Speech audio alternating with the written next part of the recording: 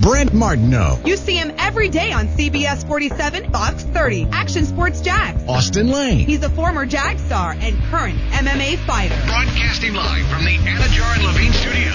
This is Action Sports Jax on ESPN 690 and ESPN690.com. We're heading into an NFL weekend, and we're doing that from Fleming Island. We're also heading into a big college football weekend. And could there be some big college football news? I don't think so. It's not going to happen, but it's fun to talk about. We will. Deion Sanders to Florida State. Let's make it happen. Sign up for that. I'd love it. Let's do it. We're going to talk about the Jaguars today and all the London talk and, that word viability. We're going to bring in the brigade for it. They've been vocal. And we're going to do that a little bit later on in the program. We have Peter King. You been in touch with Peter King? Been in touch with Peter King, yes. Your guy. He is my guy. He's coming on for our Celebrity Six-Pack of Picks. Absolutely. And multiple topics as well. I think that's going to happen around 3:30, so that'll be cool. And, we'll talk Deion Sanders. We also are out in Fleming Island hanging out at Mr. Chubby's Wings because, I love the wings. And secondly, because we're on the doorstep of Fleming Island High School. It's our Action Sports Jax Game of the Week on ESPN 690 tonight. Guess what? It's playoff time in high school football. Yes, sir. You know what it is? Since I'm looking out this window right here, you could put me like in Albany, New York right now. Yeah. And it always looked like this time of year in Albany, New York. The difference is it was about 12 degrees. Sure. And we'd be bundled up for high school football. Like, it actually looks cold outside today. It does look a little chilly. And listen, I enjoy this kind of weather. Unfortunately, it was a little too warm to rock the hoodie today because you obviously know how much I sweat. So I couldn't rock the hoodie, but all things considered, I think it's a wonderful day out today. Well, it really is comfortable and nice and pleasant. But will the rains come for some high school football? I hope they don't, because we've had a really good weather season on Friday nights, and you don't want rain to kind of mess around with who should be going to the next round of the playoffs and things like that. But we'll get into the Action Sports Jax Game of the Week. Fleming Island will host Wekiva. Fleming Island undefeated in 7A. Yeah. And so we're making the trek over there. 7:30 kickoff, but there are some 6:30 kickoffs around the area. Of course, we'll have the Friday Night Blitz coming up later tonight, CBS 47 and Fox 30. But, hey, hanging out at Mr. Chubby's Wings, man. Absolutely. So I'm not sure if we can shoot it every single day, but I'll tell you what I like about this place so far. And I've been here for about the total of 3 minutes. I have a TV in front of me. I have a TV with sports in front of me because I've been campaigning for a TV in the ESPN 690 studio now for, Brent, about 9 months. Still hasn't come to fruition, so it's refreshing to see sports on TV when I'm talking about it as well. Only radio show in the country that doesn't have a TV in the studio. We're still asking ESPN if maybe they would feel bad for us and give it to us. It's really not an ESPN thing at all. No, it's not. But what's funny is I never think about it. No? We don't have. I always do. Especially, like during baseball season, like during the playoffs, obviously. Yeah. No, I was thinking times about like it. The Masters, you could be watching U.S. Open, all those kind of things. Yeah. So, we should have one. But I'll tell you what, by the time March comes around, it's March Madness. If we don't have a TV in there by then, Brent, I might have to do something drastic. It might be the pink slip. might be the 2 weeks. Yeah. Might be something. But you are right about that. Maybe we'll just come to Mr. Chubby's every day and do the show. Absolutely. Now, I'll tell you something else about Fleming Island. Holy cats, has Fleming Island grown. Yeah. When I got here in 2008, we lived in Eagle Harbor. Okay. Which is on the way out. I know where that's at. And we lived on like the 18th hole, which I think they've since switched to 9 holes. But we rented a house for a few months, and there'd be like nobody. In fact, I got pulled over more on 17 coming home at like 1 in the morning from work. Yep. Because there was just nobody there. And, people were bored. Somebody just raised their hand, which means I'm not sure if he's been pulled over or he pulled me over. Yeah. One or the other. But a little bit of both. But now, heck, you couldn't even get pulled over on 17. It's bumper-to-bumper traffic to come out here at 2:45, 2:30. Yeah. This place has really grown up since I lived out here a decade ago. Glad to be back at Fleming Island and at Mr. Chubby's Wings. So we have our show from here. All right, let's get right to it. Late last night, I was, watching Thursday Night Football, doing a little TV, had Jaguars All Access, and then when I'm done with my sportscast, Ian Rappaport tweets out, hey, Deion Sanders might be a candidate for the Florida State job. Wow. Yeah. Social media has gone crazy with this, like, are you kidding me? No way. That's kind of where I'm at with it. Why, though? What I can't put my arms around, and listen, this isn't me advocating for Deion Sanders. Yeah. I was just surprised at the initial reaction instead of, hey, that might be a little different. hey, that might be kind of cool. Mm-hmm. Hey, Deion could recruit the heck out of places. Deion would bring in all the money. Deion would bring in so much attention to the school. All those things. No. It's like, you guys are kidding. Like, that's not real. And it might not be real. I don't think Deion Sanders becomes the head coach at Florida State. I'm not sure if he ever coaches anything outside of his son's high school team or whatever he was coaching, some Pop Warner stuff. Yeah. But I was interested to see why everybody dismissed the notion of it so quickly. Two things. Number one, how much experience does Deion Sanders have being a head coach of any college team? And the answer is 0. And you mentioned it, Brent. Deion Sanders, he is that household name. If you're trying to bring in recruits, they would know who he is. Obviously, I know who he is. Every generation knows who Deion Sanders is. He was that big of a deal when he played. But my point is the fact that this is still Florida State. And while Taggart had a lot of issues, and obviously he didn't win a lot of ball games, the one issue that Taggart didn't have, and if you want to knock him, you can, but he didn't have issue recruiting. Because for whatever reason, Florida State still carries the pomp and circumstance. They still carry that prestige. Guys still want to go to Florida State, even though they haven't had a lot of success over the past couple of years. So from that perspective, if you want to bring Deion in as the head coach, it's going to be for recruiting. But Florida State's issue right now, it's not recruiting. It's the culture. It's the offense. It's the defense. And as far as X's and O's are concerned, I get it. Deion was an all-pro kind of guy, a Hall of Famer. I'm sure he knows kind of the X's and O's, but coaching college football and being a former player, it's two different things, and I think they need to focus more on the X's and O's and actually trying to get the hype and recruiting going. Well, quite frankly, Willie Taggart proved that he really wasn't a good coach either. He could recruit, but he certainly couldn't coach well enough. So upgrading Willie Taggart with a Deion Sanders might be okay. I don't know. There's a lot to this. I just was struck by the fact, I think people also laughed off Peyton Manning to Tennessee. But to be honest with you, I feel like less people laugh that off. Is that just because he's Peyton Manning?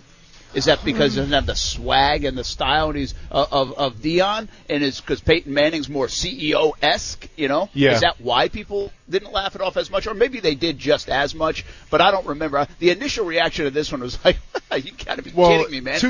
But to be fair, though, Brent, I mean, if we're comparing the quarterback position to the corner position, with all due respect to Deion Sanders, but Peyton Manning was the guy that was, getting to the stadium first. He was the guy that was staying 3 hours extra just to make sure he was ready to take on defenses. And when you saw him call a game, whether it was the audibles or the adjustments, I mean, Peyton Manning was an absolute mastermind when it came to that. Deion Sanders, they basically just told, hey, go cover this dude, make sure he doesn't catch the ball. So I think from that perspective, it's a little easier to understand the position of cornerback than it's easier to understand the position of a quarterback in the NFL. All right.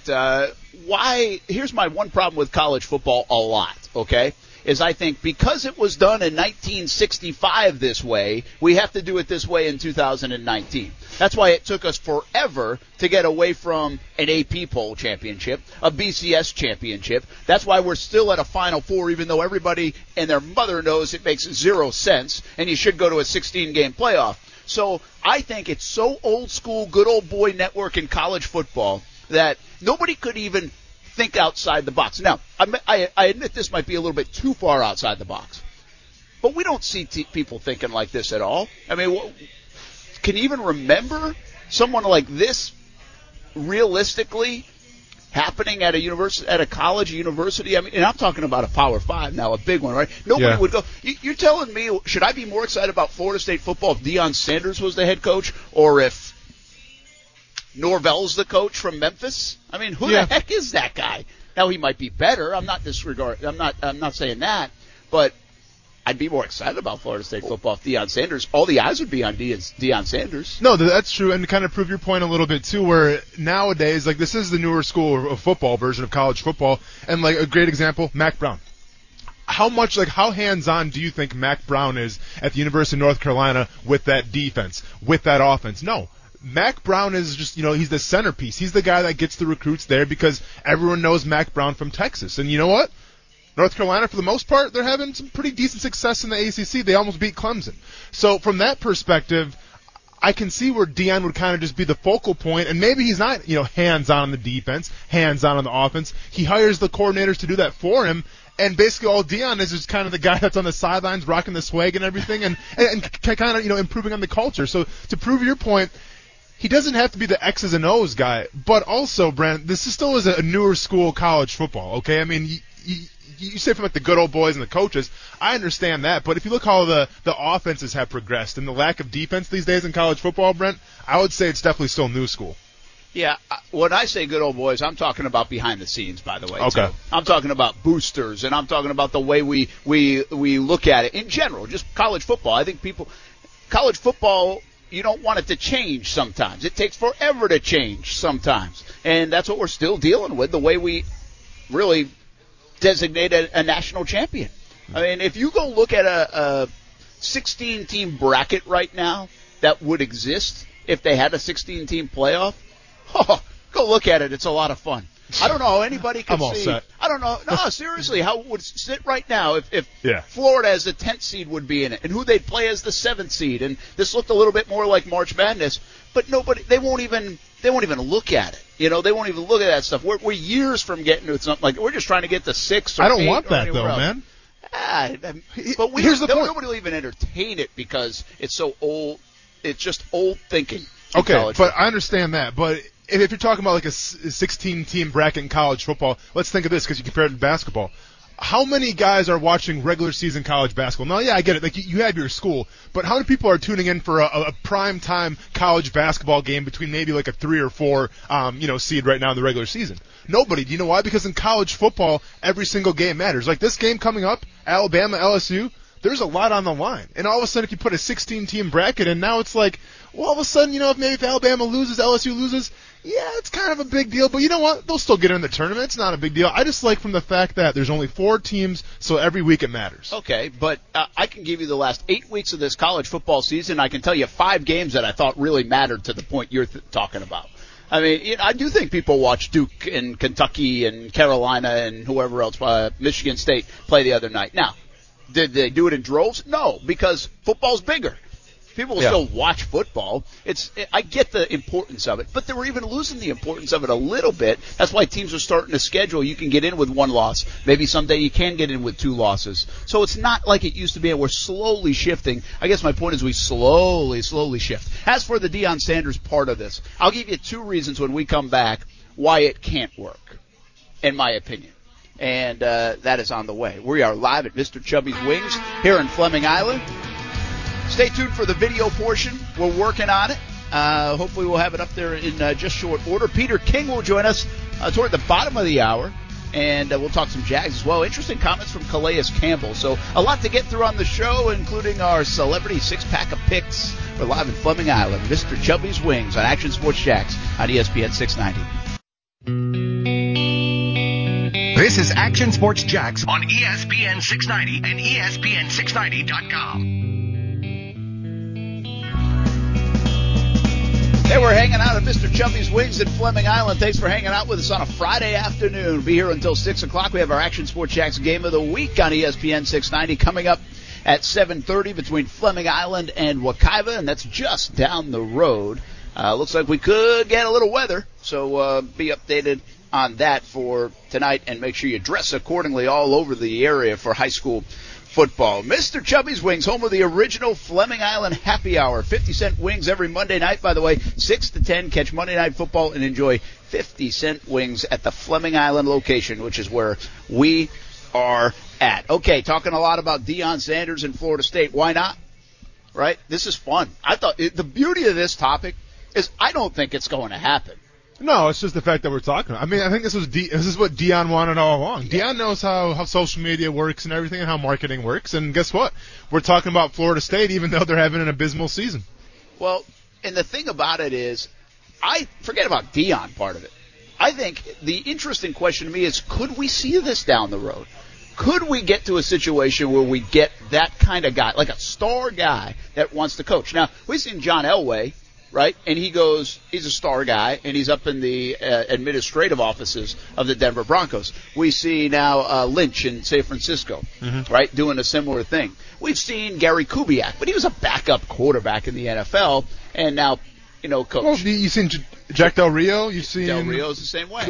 Mike Mularkey was a tight end for Atlanta. Jim Harbaugh. Yeah. Right? Yeah. I mean, there's a lot of guys that have done it, but I guess my My thought on that, Austin, is no disrespect to any of them, is they're not Deion Sanders. Correct. It's you're not right. Peyton Manning. Yeah. It's not like Tom Brady's going to coach a football team. Singletary, I think, was a good example. Singletary was probably one of the bigger names to do it. You're right. Mm-hmm. Yeah. And we saw how that turned out. That didn't work out so well. So I love the idea. Sometimes you wonder why we don't see more of it. Some guys are in the coaching ranks. Some guys are assistant coaches. We have it here in Jacksonville, Keenan McCardell. Yeah. And it's all over the league, really, in that regard. Some go to the front offices. It's fascinating, but we don't see it a lot, I don't believe, in college football. You don't really get that in college football. So that's what we're talking about here. And could a Deion Sanders be better than people think in the college ranks?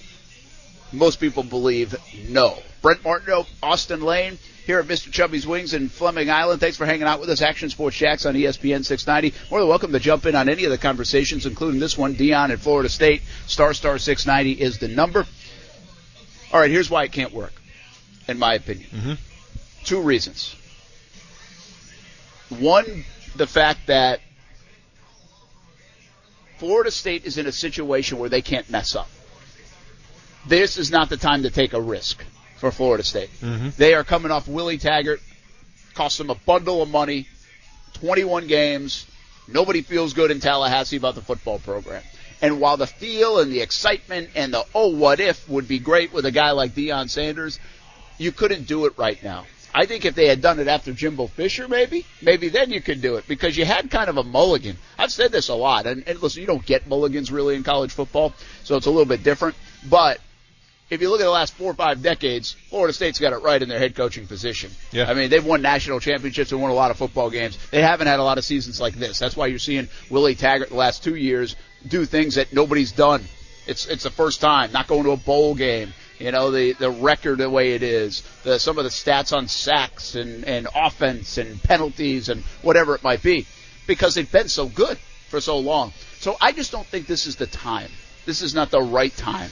And I think it would be so far off the radar, it's too risky for Florida State. In fact, my opinion on Florida State's hire is you've got to get somebody like Dan Mullen. And what I mean like Dan Mullen is I'm still not convinced Dan Mullen's going to win big at Florida. I'm not. He'll have to prove me wrong. Mm-hmm. But I do know he's going to win you 8, 9, 10 games almost every year. He's going to put you in that mix a lot. And if he puts you in the mix enough, that means you're in the mix and that you have the capability to maybe win big. But so I think Florida State needs to find that guy. I understand, but at the same time, I mean, do you think it's a little more, detrimental to be a coach in the SEC where you have the Alabamas, you have the come-ups of the LSUs, where if you're Dan Mullen, it's probably going to be hard to win a national championship just because the level of competition you play week in and week out. And now, it's not like the old days with the ACC where they had, the Miami was rolling and then they had Florida State was rolling. Like now the ACC, in my opinion, all it is Clemson. Now, yeah, you got Wake Forest sometime, but no, it's just the ACC is Clemson. There's a reason why Clemson isn't in the top 4 right now, because no one respects the ACC. And I think from winning ball games there, I get what you're saying, where you want to bring a Dan Mullen and type that can win you 9 or 8 or 9 games, just be consistent. But if you're only winning 8 games in the ACC, I don't think that's good enough, Brent, because the only team you should be worried about right now in the ACC is Clemson.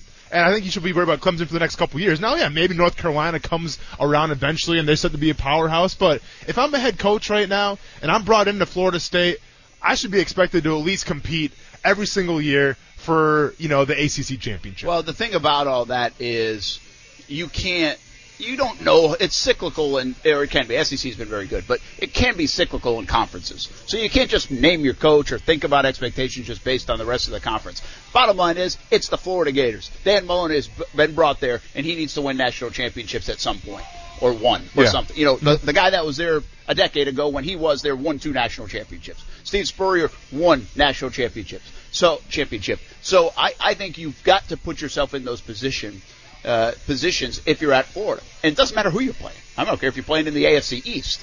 The expectation there is to win the national championship. Mm-hmm. But my point on that is get to someone that's going to win you football games and not put you at 4-8 or 5-7 or missing bowl games or the laughing stock of right now the state of Florida in college football. Hey, Scott, if you're jumped in on this, I guess people cannot hear the live stream. They can see the video but can't hear the live stream. So I'm just going to tell you right over the air here that if there's a button to hit on the computer for the audio side, if you can check that out. I know we were having a little issues with the computer earlier, so I'm going to put a man on it. Thanks, man. Appreciate you. I'm just getting some texts and tweets about that, so hang tight, folks, if you're trying to check out the video feeds. And if you are, you can't hear me anyway, even though I just told you that we're trying to fix it. The other no part of this for me when it comes to Deion Sanders or someone like him, here's my thought. You tell me if I'm wrong. This is my first thought on Deion Sanders. First of all, I was like, hey, this would be fun as heck, right? Yeah. This would be awesome. Oh, what the heck? Go ahead. Go for it. For my entertainment, go for it. I don't care. I mean, I'm not. Yeah, it's not like you're a fan of Florida State. You just want to see chaos, you want to see. Well, I talked to some Florida State fans today. They're like, bring them on. That would be awesome. I mean, so it's not everybody. Social media has been, no, you can't do this. But not everybody. I've talked to some. They're like, hey, this would be kind of cool. Sure. You know, they believe in him and would believe in that, Deion Sanders, and to what he could do.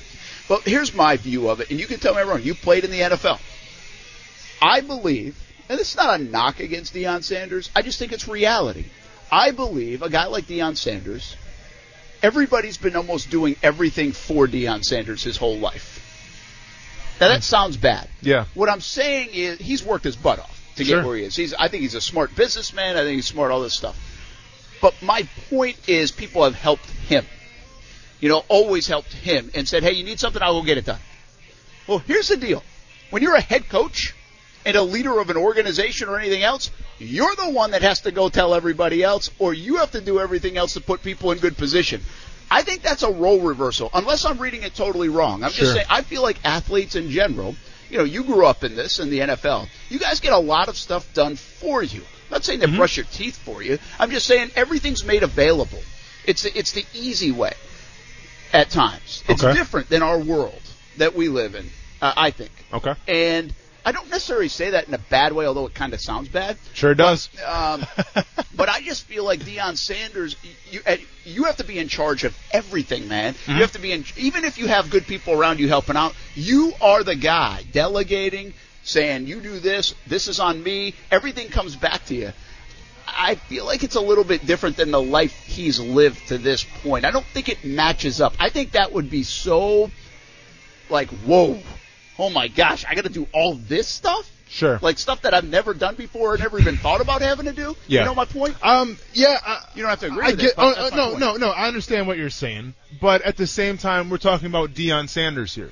And the fact that, where Deion Sanders came from, was able to get a scholarship, took that scholarship, made it to the NFL, played in Major League Baseball, and then also became a Hall of Famer in football. It goes to show you, Brent, that, maybe people did a lot of things for him, but he still had to put the work in.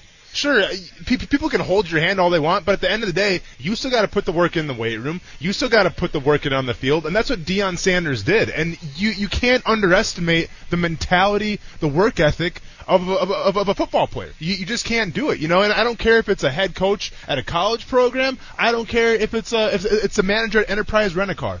I think if you hire a football player, a former All-Pro, he's going to have that mindset to try to be the best because there is some ego involved with it. So, maybe Deion Sanders right away, maybe he's going to come in and not be the best speaker to this team. Maybe he's not going to be the best guy in how to, balancing the budget, getting guys to class, all that stuff. But guess what? He understands that if he wants to be the best, he'll hire guys around him and he'll learn from them until he's ready to take over himself. Like, that's the thing with college football. It's not just the head coach. You have the defensive coordinator. You have the offensive coordinator. You have scouts. You have it's a collection of people. It's a culture. And to say, Deion Sanders won't be good just because he doesn't have the experience, number one, or maybe because he's had everything done for him, I disagree just because he's got the work ethic. And if he really wants to do it, that's the thing. Does he want to do it? Does he want to put forth the time? He better want to do it if he's going to sign up. Well, for it, right? Exactly. I mean, I haven't heard Deion Sanders come out and say, you know what, I want to be the head coach of the Florida State Seminoles. No, I haven't behind heard that the closed doors, I think that's probably what did happen and how it got to this point. Well, yeah, but let's be fair though, Brett. And then maybe they're just having a conversation, playing cards, and like maybe he casually just dropped it as a joke. Like we don't know how legitimate this thing is, at least in my opinion. And now until I see Deion Sanders come on NFL TV or whatever and say, yes, I want to be the head coach of the Florida State Seminoles, then I'll take it wholeheartedly. early. Right now, I'm just kind of like, yeah, we'll see. Well, listen, I don't even think it's going to happen. I just like the conversation of a guy of his magnitude, a person in his spot, trying to be a coach somewhere. Right now, we're using Deion in Florida State. Sure. But I'm just saying, overall, I think it's so unique. And would they be ready for it? Let me ask you this question. I'm going to frame it different. It sounds certainly like I've just labeled all you NFL players, and I'm sorry, but we just talked yesterday for a half hour, 45 minutes about Antonio Brown and how enabling and entitlement and all that's part of it. Correct. That's part of your world. Yes, it that is. You lived in. Without a doubt. There's no doubt about it. Mm-hmm. So to what degree is it part of your world? I don't know. And again, that's a little unfair to Deion. It's just from the outside looking in, my view is he was probably enabled, entitled to a lot of different things where he didn't have to worry about all this stuff, you know? Yeah. I mean, I don't have to worry about mowing my lawn right now, you know? So I'm probably not going to own a lawn business. Sure, yeah. Because I don't know what the heck goes into that. Yeah. So I'm not doing it. So I think here's, let me ask you this. Yep. Of the guys you played with, from a percentage standpoint, or just a blanket statement, do you think players are organized?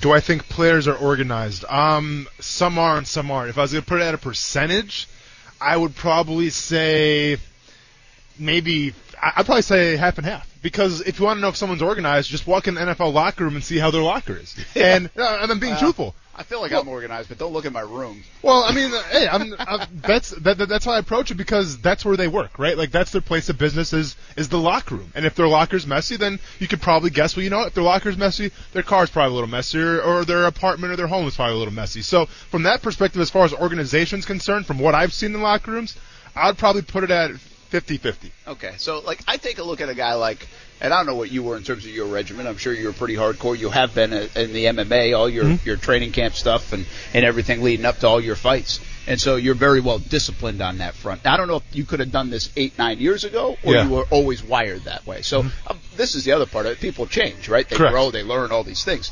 But like I look at Paul Posluszny. Yeah. And I'd say, well, that guy's probably so structured and organized, right? Mm-hmm. Fair enough? Yeah, that absolutely. He could probably do almost anything. I think name another athlete, and I think they might be, like, let me ask you this. Is Jalen Ramsey, I'm just using Ramsey. Sure. Ramsey, as gifted as he is, do you think he's as, like organized and detailed-oriented as like a Puz? See, but no, absolutely not. He's not. But Brent, sometimes that's not the best thing for college players. Because I'll give you a prime example: Terrence Knighton. Terrence Knighton, when I played, in the Call and Pot Roast, he wasn't the most organized guy, right? He probably wasn't the most well-spoken guy, but guess what? He's having a lot of success right now at Wagner University. Yeah, and he's a D-line coach. Do you know why he's having success there? Because he relates to his players. He's not that clean-cut, organized guy. I don't need clean-cut, by the way. I don't need clean-cut, well-spoken, any of that stuff. But he's not the most organized guy. He's not the most organized guy, and, sometimes... Listen, it takes all shapes and sizes in order to be a good coach. And sometimes the best coaches out there are the coaches that you can relate to. And Terrence Knighton, I think you can relate to him a lot more than you can to Putz. Yeah, I think you're right. And the relatability is there. That's what intrigues me about this. Yeah. But my whole point in this little exercise is I believe the best coaches, young, old, athlete, not athlete, black, white, whatever, are well organized. I think the best leaders in businesses, all these people are super organized people. And so you better have your ducks in a row. That's where this whole conversation goes for me. Like if people enable you all the time, well, do you know what's going on everywhere else? If you do most things yourself, well, you probably know where everything's going on yourself, whatever walk of life you live in. Yeah. And so that has to translate to building a program, especially in college, and being on a sideline, and organizations of practices and all this other stuff. My point is there's a lot that goes into it. Oh, without a doubt. And I just don't know if that's a fit, because I don't know Deion Sanders. Like, I don't know how he handles his personal stuff. Maybe he is the most organized guy in the world. I just don't know that. But I'm just questioning, does that translate from a guy that has everything and doesn't need to worry about all these things, and that all of a sudden, well, now you got to worry about everything. Well, yeah, listen, and I'll be honest with you. I mean, there's a reason why I'm not a coach right now, right? Because I was asked when I, retired from the NFL, Murray State, they wanted to bring me back as a grad assistant, and they wanted me to coach defensive line. And I respectfully said I appreciate the honor. I appreciate you guys thinking of me, but absolutely not, because I've seen too much. I've seen the behind the scenes of how much it takes to be a successful position coach, head coach in the NFL and in college. And guess what, Brent? Spoiler alert, it's a lot. And it's just not something I can, spend my time with, because there's a reason why I got to the NFL, whether it's the chip on my shoulder or the work ethic, but I do have an ego about me too. And that ego says that I want to be the best coach that I can be. If I was going to put my name on something, I want to make sure that I'm winning ball games. I want to make sure that people are talking about me being a good coach.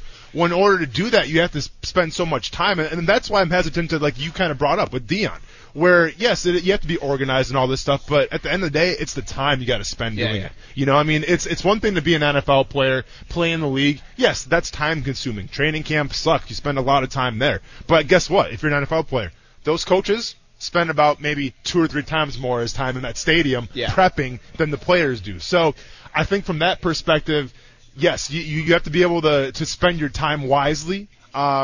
And it's going to take a lot, and I don't know if Deion's up to that. I think that's relatable to kind of where we're going with this. Is that's why people are assistant coaches and get in programs to see all that. Yeah. Because if you haven't really been around all that from that perspective, you don't even understand what you have to do on a Sunday morning, Sunday night, Wednesday morning. It's not just about practicing football games and recruiting. Well, and keep in mind, I think you see so much transition from NFL players coaching, like NFL teams, like we talk about Singletary, Jack Del Rio, Malarkey, is the fact that, to me, college is harder. And we talked about this a little bit to start out the week, where college, not only do you have to get ready for your opponent and you have to make sure you're winning ball games, but you also have to shape young minds. And you have to make sure those young minds are going to class, acting like adults and things of that nature. So you're almost like a parent and you're a head coach at the same time. Well, in the NFL, it's all business, right? Like you talked about, there's still some hand-holding there. Yeah. But at the end of the day, when you walk through that stadium, you're a businessman, and you're expected to act like one. College is different. College is all about bringing people along with you. You promised the parents of a college kid. You didn't promise the parents of a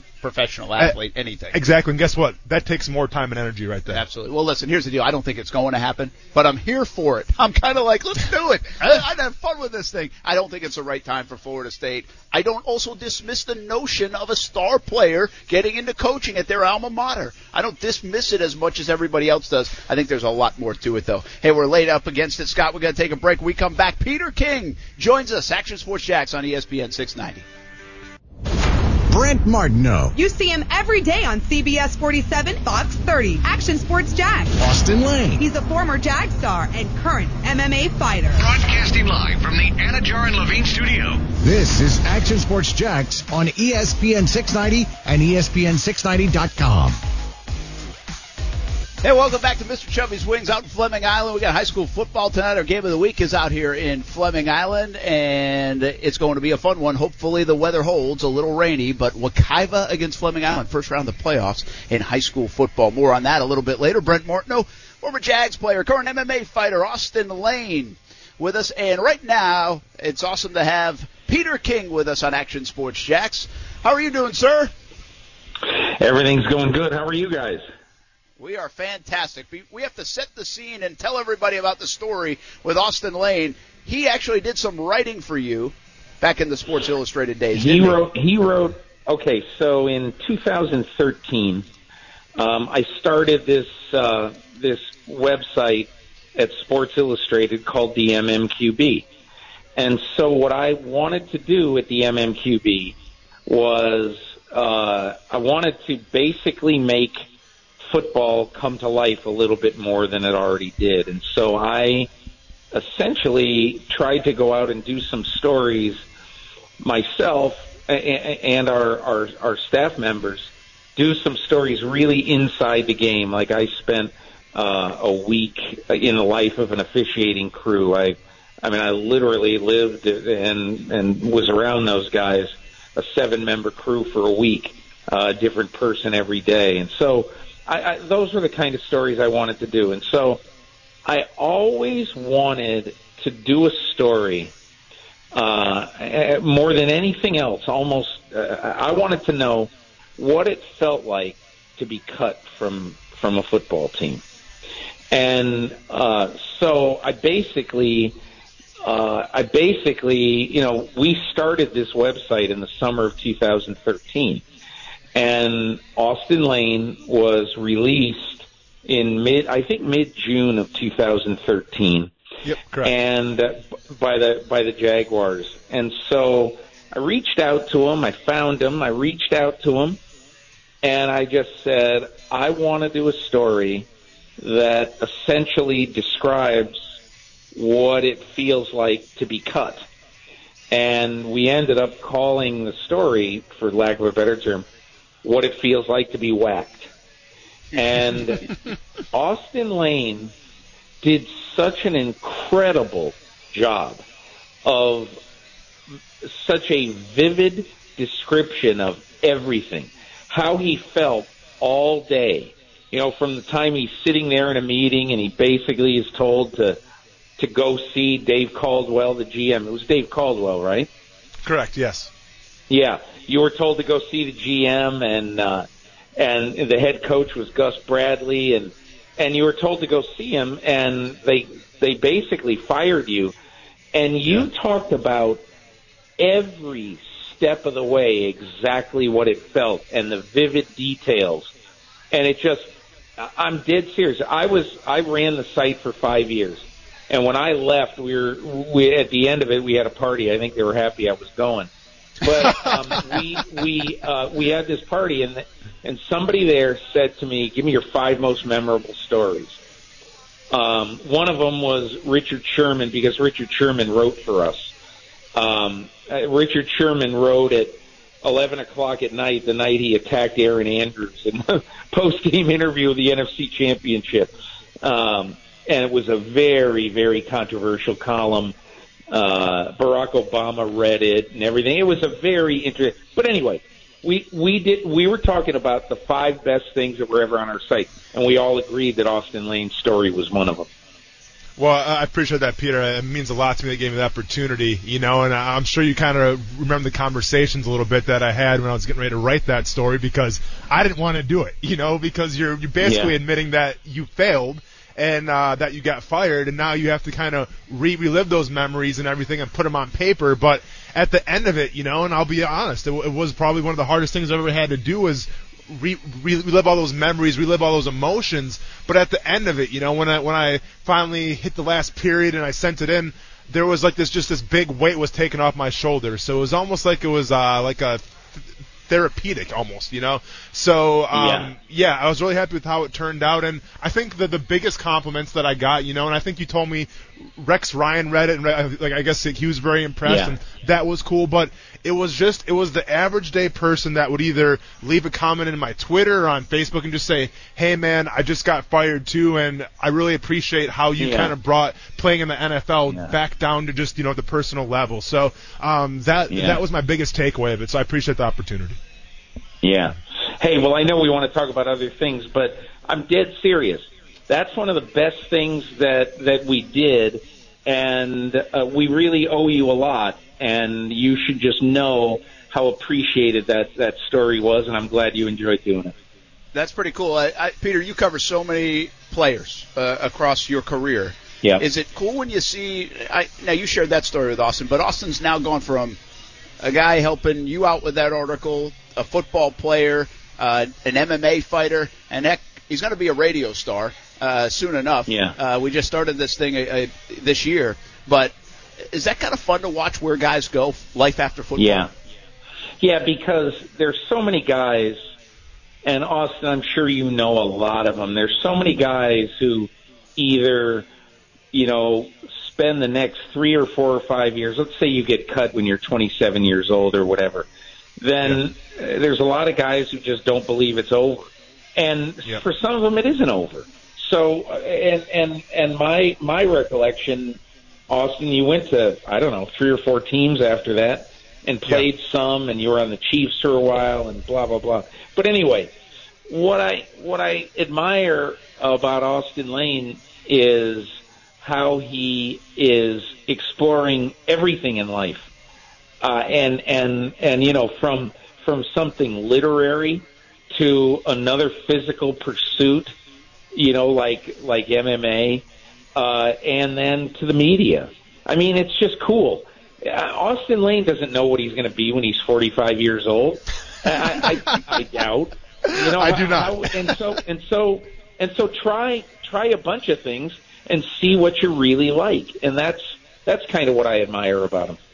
Peter King with us. Go ahead. Yeah, and I was just going to say, Peter, I mean, you absolutely hit it on the head, because when you talk about guys that retire, I was blessed enough where I knew what I wanted to do next. I knew I wanted to get with MMA and kind of follow that journey a little bit. I knew that I had, like the stories that I wrote for you, and I had, kind of like my degree in the background, so eventually I can maybe be on the radio. But so many guys in this league, and I have friends. I'm not going to name drop anybody, but I know plenty of guys who, the NFL is it's a sport, it's a profession that usually when you retire, you're getting asked to retire. You don't retire on your own terms. Yeah. All of a sudden, it's kind of like me, and I'm sitting in John Fox's office for the Chicago Bears, and he's saying, you know what, we're going to go in a younger direction. I was 26 years old at the time. I thought I was young, but now I have someone telling me that I'm way too old to play the game, and that was kind of my rude awakening. But thankfully, I had other places to go. I had other outlets. And a lot of guys, Peter, I think it's the fact that they don't have anywhere else to turn, right? And all of a sudden they get kind of lost. They don't have to be here at a certain time. You don't have a coach telling you what to do, and they just kind of get lost. And it's kind of an unfortunate thing. Yeah. Absolutely. Peter King with us. How's Football Morning in America? From Monday Morning Quarterback to Football Morning in America. It's an awesome column. Everybody tells you that. We appreciate all the work you put into it, because it's such a read for all of us football fans. Let's do some quick hitters, man. Foles or Minshew? Who would you have picked? After last Sunday, I would have picked Foles. Before last Sunday, I had the thought that, if Minshew plays a really good game in London, win or lose, I'd stick with him. He's exciting. He's fun. The guys on the team, you can tell they like playing with him and for him. And look, I was in training camp. I was extremely impressed with how quick Nick Foles became A, one of the guys, and B, very well respected in that locker room. So this is no reflection whatsoever on Foles. It was simply the fact that when I looked at this kid, he was exciting. He was a poor man's Brett Favre. And it just was so cool to watch. He made football fun. It reminds me a lot of watching Lamar Jackson to some degree. You just don't know what's going to happen next. And Deshaun Watson and, maybe the old Steve Young. Whereas, so now they're going to head into, starting Monday at practice, they're going to head into a different era. And that era is more of a drop back guy, more traditional football, more Doug Marrone, Tom Coughlin style. But at the very least, what the Jaguars know now, I heard somebody the other day, I think it was on ESPN, but I forget. Somebody was saying, well, now what they can do with Minshew is I'm sure they could get a 4 for him in the off season. I said, are you crazy? I'm not trading Minshew. I'm never trading Minshew. Now, he might be a free agent one day, and he might go get a big deal somewhere. Who knows? But I'm not giving him away for a 4. Do you have any idea what the value is in the NFL of a backup quarterback who can win? You just saw it. He won 4 games. Now, he lost 4, but he won 4 games. And I challenge anybody. You tell me right now, you give me 5 players right now in the NFL who you would take as a backup quarterback, current backups. Give me 5 of them who you'd take over Minshew. I might find 2 or 3. I absolutely could not find 5. Peter, you mentioned a little bit Jackson of the Ravens, and me and Brent have been kind of debating the whole week now, where is he kind of like that flash in the pan, because we saw it last year, like the Los Angeles Rams and that Sean McVay RPO offense, all of a sudden it was this brand new thing. It was fresh, and no one could really stop it until the Super Bowl, and the Patriots finally did.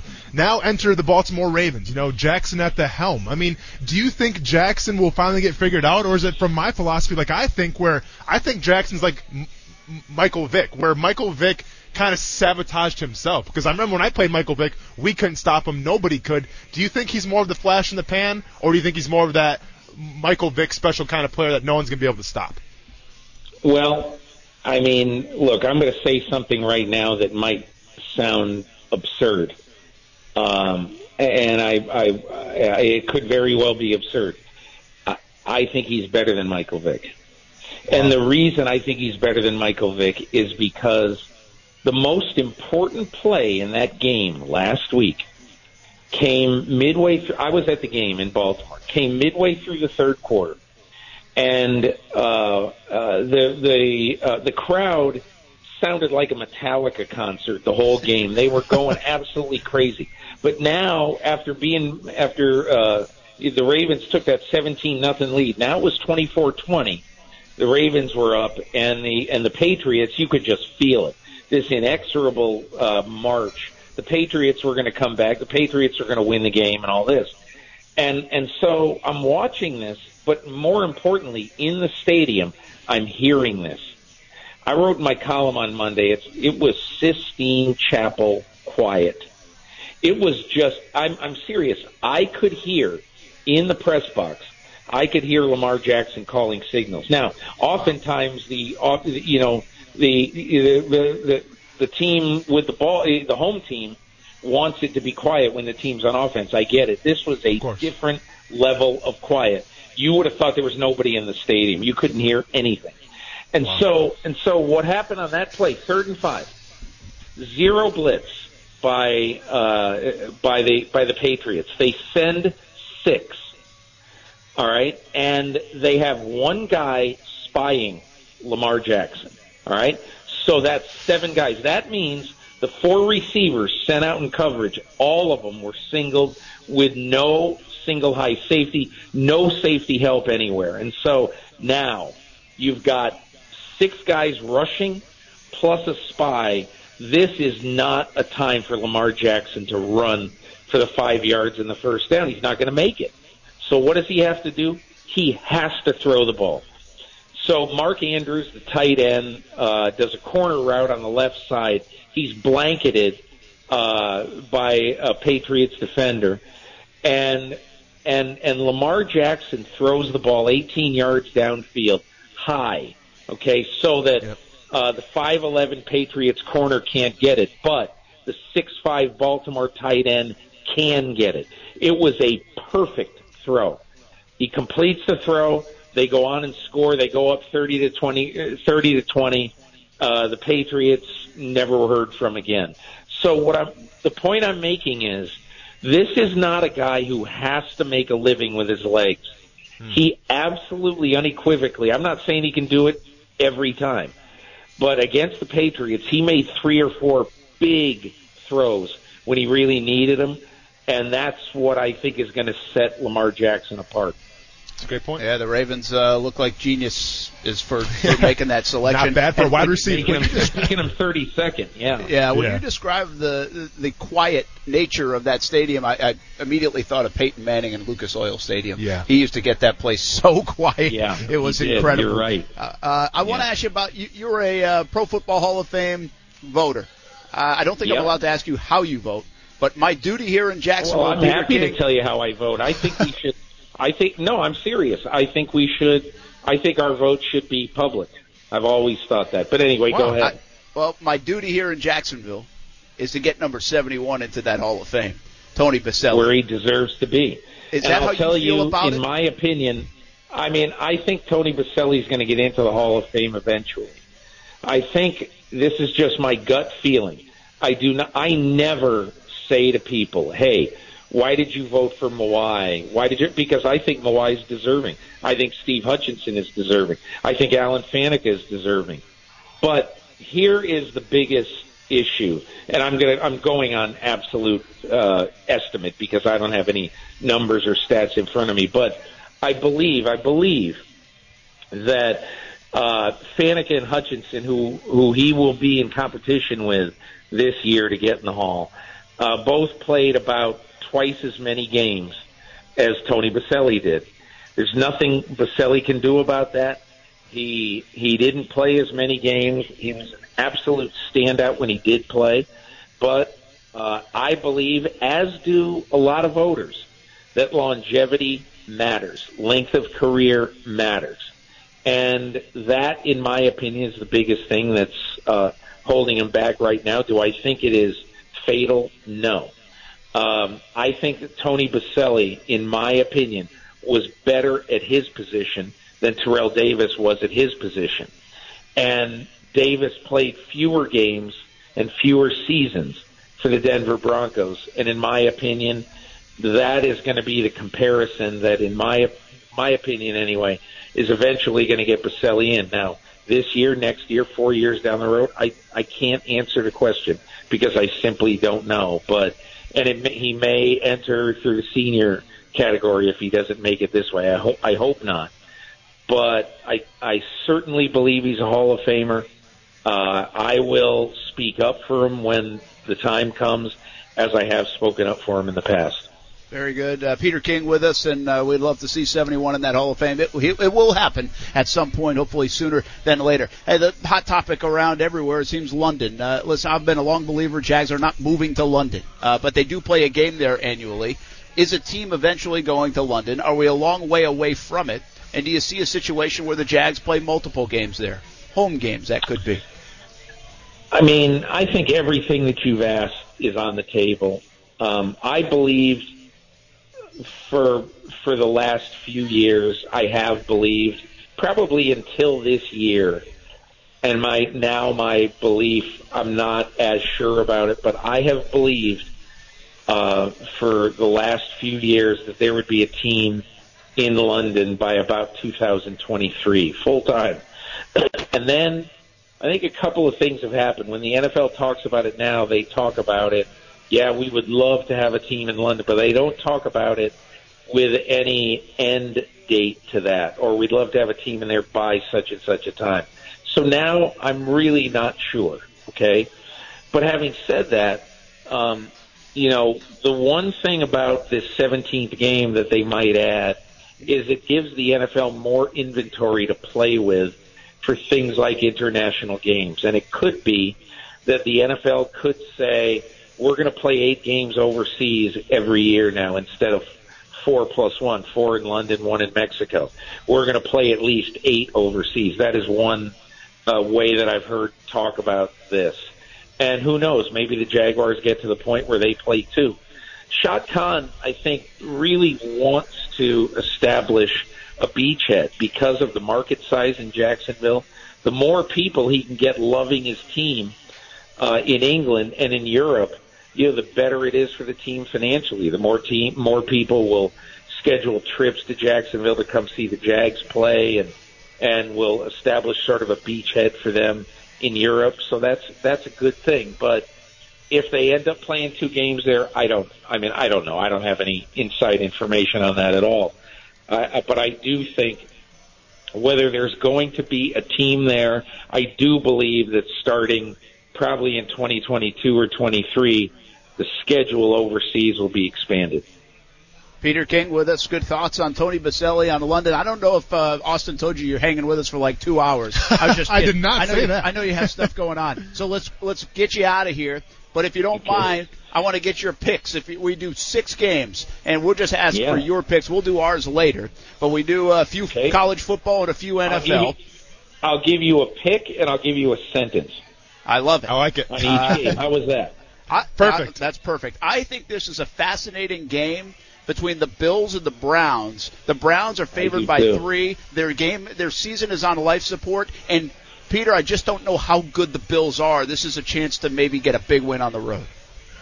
Browns will win this game, in my opinion, because Baker Mayfield loves the pressure. He has not responded to the pressure so far this year, but he understands his coach's job is on the line, and possibly Odell Beckham's future in Cleveland is on the line. I think they're going to find a way to get it to Beckham, and that was longer than a sentence. I love it. Hey, we have all the time in the world. Vikings-Cowboys. The Dallas Cowboys are my Super Bowl pick. They're favored by 3 over the Vikings. Can Kirk Cousins win a big football game? I was just going to say I'm picking Dallas because until proven otherwise, I don't trust Kirk Cousins in a game of this magnitude. And the Seahawks and the 49ers, I'm surprised. Vegas knows something, Peter, because they're a 6-point favorite over the Seahawks and the MVP of the league right now, Russell Wilson. Well, rightfully so, because I'm not sure that Seattle can block San Francisco's front. I think that the game in Arizona was a little faulty as far as forming judgments. A lot of people have said, well, see the 49ers can be blocked. Short week game on the road. Their defensive line had played a huge number of snaps against Carolina in a very physical game on Sunday.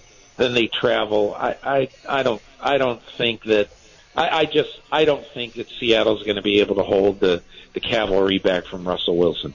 All right, good thoughts on that. I'm going to go to the college game now. Penn State, Minnesota, biggest game since I don't know when in Minnesota. 6.5-point underdog at home are the Gophers. What do you think? I know absolutely nothing about college football, but a big game in November when they have that whiteout thing in State College. I don't know. Hey, look, and far be it from me, because I might be wrong, but I would bet that the vast majority of Minnesota football players in this game will not have played in an atmosphere like this before. I'll take Penn State. I like it. Hey, here's an NFL kind of game. LSU, Alabama, 6-point favorite for Tuscaloosa and Alabama. 6-point favorites over LSU. I just saw somebody wrote that there's 16 future first-round picks in this game. Incredible. So, I mean, maybe it is an NFL game. I probably would pick LSU just because I trust the quarterback, Burrow, a little bit more right now. He's incredibly accurate. And look, Tua Tagovailoa, to me, I don't know how healthy he is. And look, I don't pay that much attention to college football. I'll be watching that game, but I don't pay that much attention to college football. But Tua's hurt a lot. I mean, that would factor into my decision making if I had a high first round pick. If I'm Cincinnati or Miami and I need a quarterback, and look, it might just be fluky things. He's had 2 major ankle injuries 2 years in a row. I don't know. Maybe not major is not the right word, but 2 significant, limiting ankle injuries 2 years in a row. So I don't know. I give me the hot quarterback. I'll go Burrow, and I'll go LSU. All right, I'm going to come back to the NFL for our final one for you. Panthers and Packers. Packers favored by 5.5. And I wanted to do this game for you because it's the Cam Newton era over in Carolina. Well, I'll take the Packers because I don't think that what they did last week at the Chargers was the real Green Bay Packers of this year. I think Aaron Jones is going to be one of the most significant players at any position in the NFL in the second half. Just watch. Rodgers has fallen in love with them both as a runner and a pass receiver. So I'll take them. Now, as far as Cam Newton goes, the one thing you have to ask yourself with Cam Newton, whether you're Carolina or whether you're a team that has some interest in acquiring Cam Newton, one thing you have to ask yourself is, who is he right now? He came into training camp this year off shoulder surgery, saying, and he said it to me, saying that, he was learning how to be a different kind of quarterback. He was maturing and knew that he can't be the old reckless self and all that. And so, and look, it's been since 2017, really, that he's played healthy. So he's going to come on the field opening day 2020 after missing almost all of 2019, basically all of it. He was never healthy. He had the foot injury going back to August and coming off shoulder surgery. And then in 2018, most of the year, he was really bothered by the bad shoulder. So I don't know who he is right now. And so if you're the Carolina Panthers, do you just say, well, bite the bullet, we're paying $19 million this year, or do you just let him go, move on, and figure that we're not positive what we get out of him anyway? I think the Panthers are sort of on the edge of a cliff on this decision, have not decided what to do yet, and it'll be interesting to see their decision. Peter, man, we really appreciate you coming on. You've obviously stayed longer than we could ever expect, and we thank you for that. I just want to kind of close our conversation a little bit with a quick story that I want to share. And this goes back to the first time I actually interacted with you. And this would be at Bowling Green University. It was for the NFL broadcast boot camp. Yeah. And, it was basically just kind of like they kind of threw you in the mix, and you kind of got the crash course of being a journalist and being a person on the radio and the TV. It was a great course. But one of the cool things was the fact that they said, you'd be speaking. Now, I thought at the time you were going to be there in person, so I was excited to get get a picture with you and everything. Well, it was a Skype interview, which was still very cool. Yeah. You know, and you're very eloquent with kind of the advice that you gave us. And I'll never forget, and it's probably the most influence, you know, I get it. I wrote for you for Sports Illustrated, and that was fantastic. But what you said to me at that boot camp was probably the most important thing that I've taken with my career right now on the radio. And I'll never forget, I asked you the question, I'm like, when you have to turn in something to an editor, or when you have a producer, when you have a boss, how do you maintain your voice, and just how important is it to have your voice? And I'll never forget what you told me. You basically said the voice is the most important thing. Being you is the most important thing, and you have to fight every single day for your voice. So let's fast forward now to, you know, I think we're in January, right? Brent, we go into the ESPN 690 studios, and the very first thing that I did as I walked in the studio for the very first time of being on the radio is I took out a sticky note and I basically wrote the words "Be you." And that was always going to remind me that I have to fight for my voice no matter what, and to be myself. And that's thanks to you, man. So I appreciate the advice, and I just want you to know that I'm still using that till today. That's really fantastic. I'm glad. You know why? I'll tell you this, Austin. No matter what you do in life, if you try to phony it up, it's like all these guys. One of the things that people have said about why haven't the guys who came off Bill Belichick's staff, why haven't they been successful when they go out to be head coaches? Well, one of the reasons is I think a lot of them try to say, man, I learned so much from Bill. I admire Bill so much. They try to be Bill to some degree instead of being themselves. And I'm not saying they totally phony themselves up or anything like that, but I think there's a way to take the lessons from Bill Belichick without actually trying to be Bill Belichick. And it's the exact same thing with you.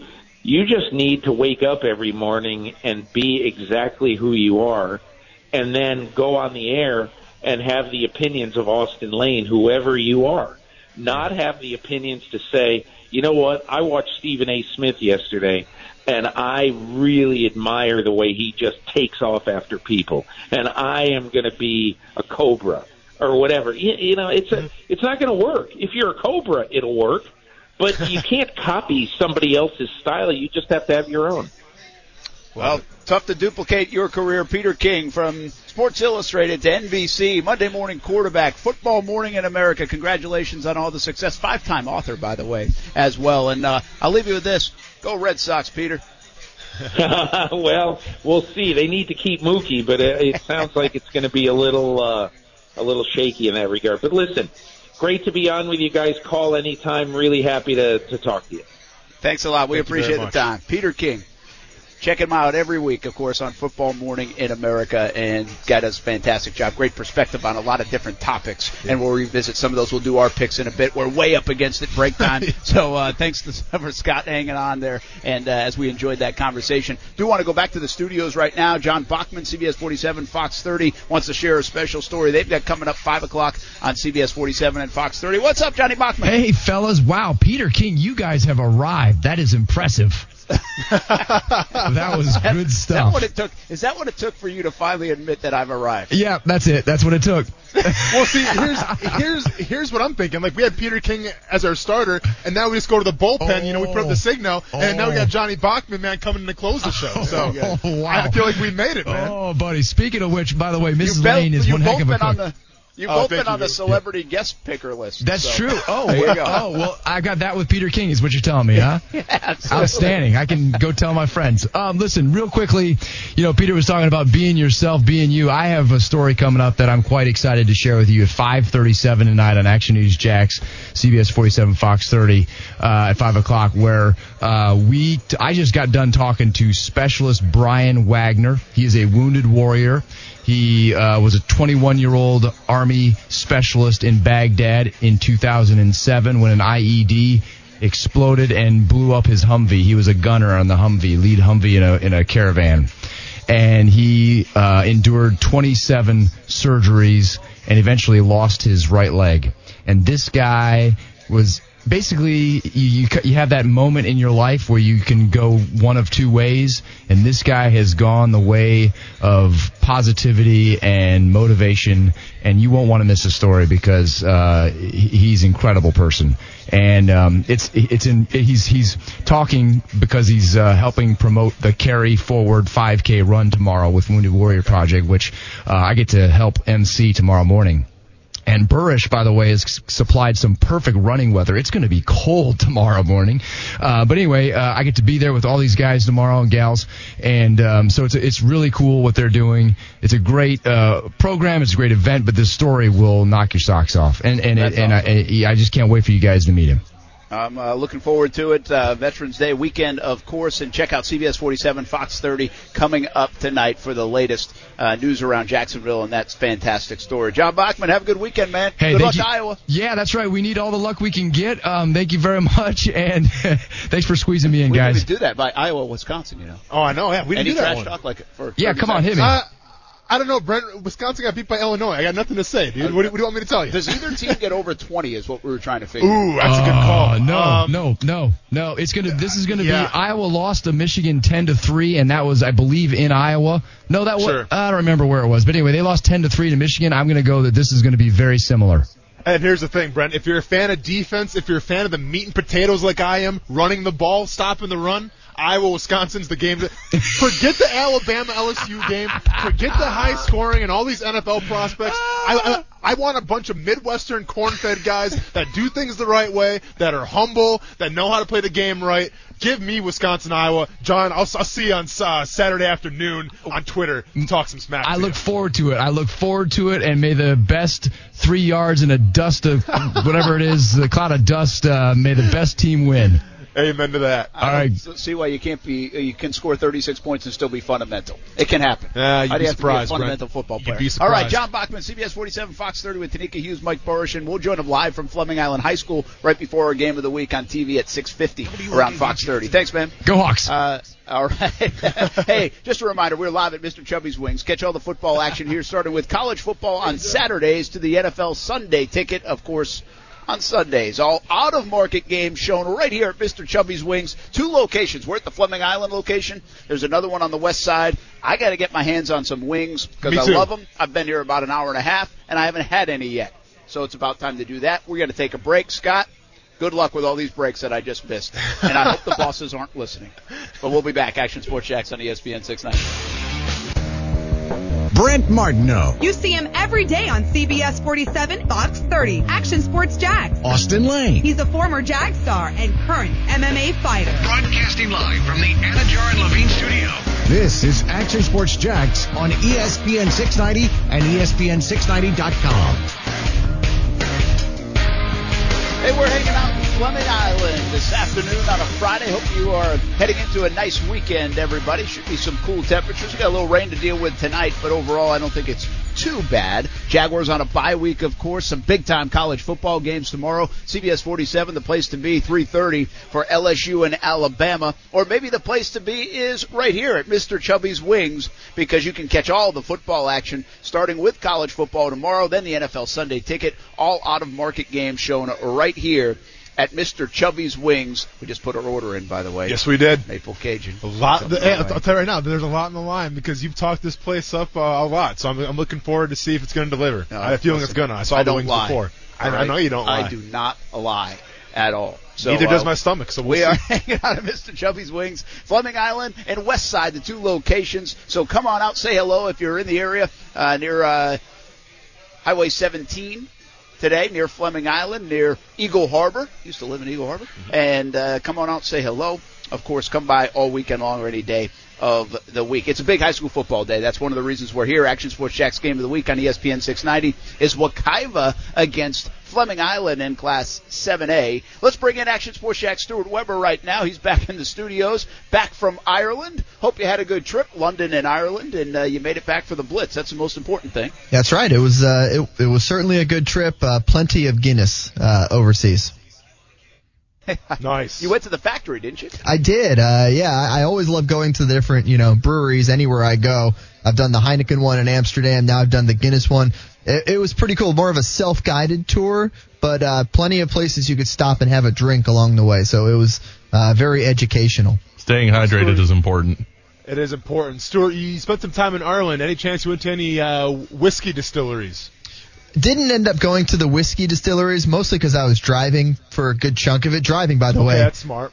Driving was challenging. And when people say, oh, you drove on the opposite side of the road, that's only one part of it. I think the most challenging thing for me was the steering wheel being in the passenger seat of what we're used to, because when you're driving down the street, you kind of have an idea of where you are in the lane. But when you're in the other seat, it just throws that all completely off. So I had a hard time keeping that car in the center of the lane simply because of my viewpoint where I was in the right side.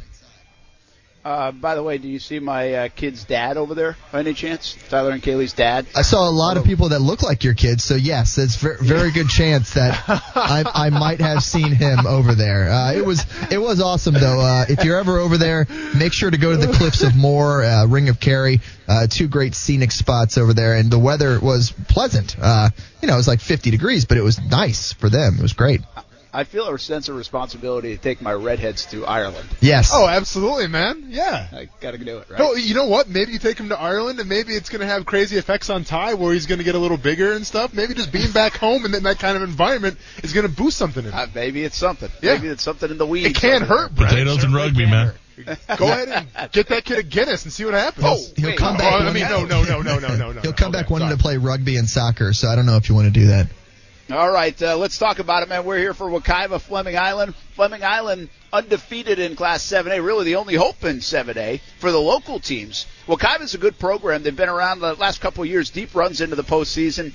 Their coach is there for the fourth year. They're young this season. We're going to talk about that on the broadcast, but they've got some talent. It's been an interesting matchup. And as always, Stuart, as you know, and these coaches know, you really don't know much about the opponent. I mean, you can look at film, but you can talk to other coaches. It's really hard until you get out there on a Friday night in the playoffs to really know too much about an opponent, unless it's someone you've already played or there's some common opponents that they have played throughout the year. Yeah, no doubt. That's part of what makes this time of year when it comes to the high school football games pretty exciting, is that you're seeing a lot of teams you don't know.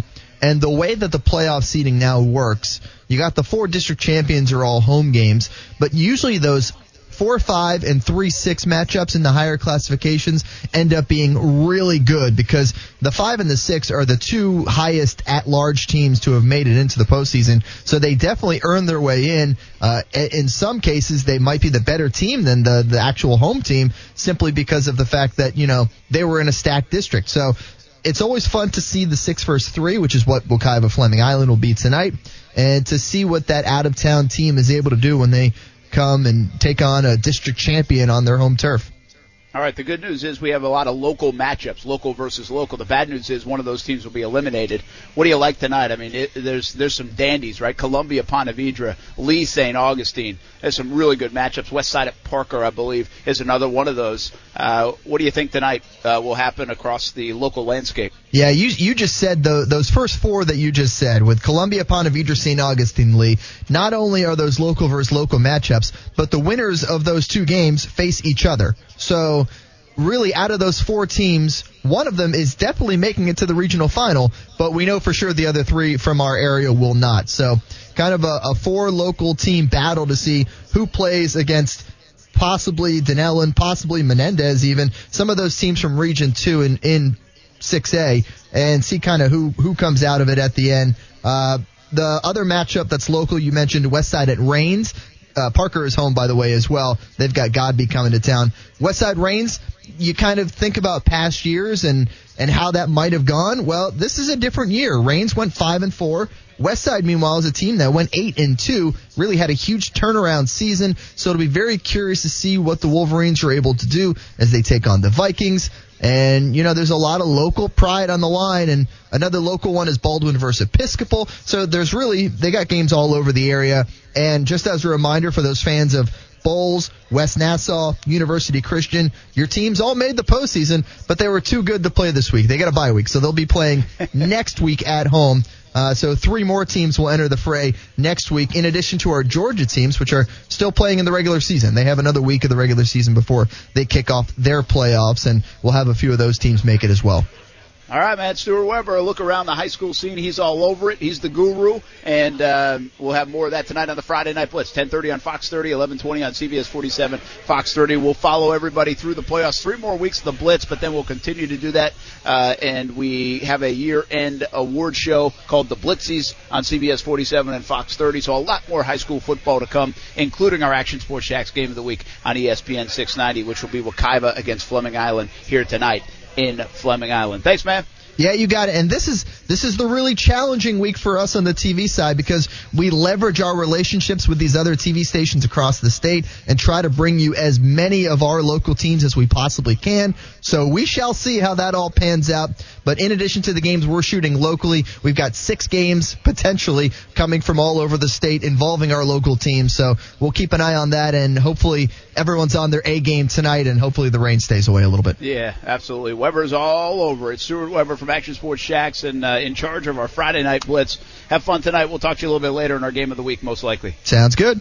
All right, that's Stuart Weber. By the way, our Coach of the Week for this week, I'm going to do a co-winner, partly because I got to double check. I believe we've had Daryl Sutherland win already once this year, but if we haven't, we should give it to him. So either way, we're going to have a because 2 undefeated teams. Daryl Sutherland, Bartram Trail, goes undefeated for the first time in school history, and they are in a tough district in that Class 8A, tough classification in general, tough district locally, and they survive undefeated. So tremendous job by Daryl Sutherland and the Bartram Trail Bears. And also, how about Damian Springs out here at Fleming Island, undefeated in Class 7A. So a little co-winner of the Baker Sports Coach of the Week. Baker Sports, homegrown, ready to help the home team look good on Friday nights and every night in any sport. They've been doing that since 1997. Screen print, embroidery, trophies, all done in-house right here in Jacksonville. Baker Sports, get you ready for your big game, including tonight. Looking good so you can play good. Play ball with your team experts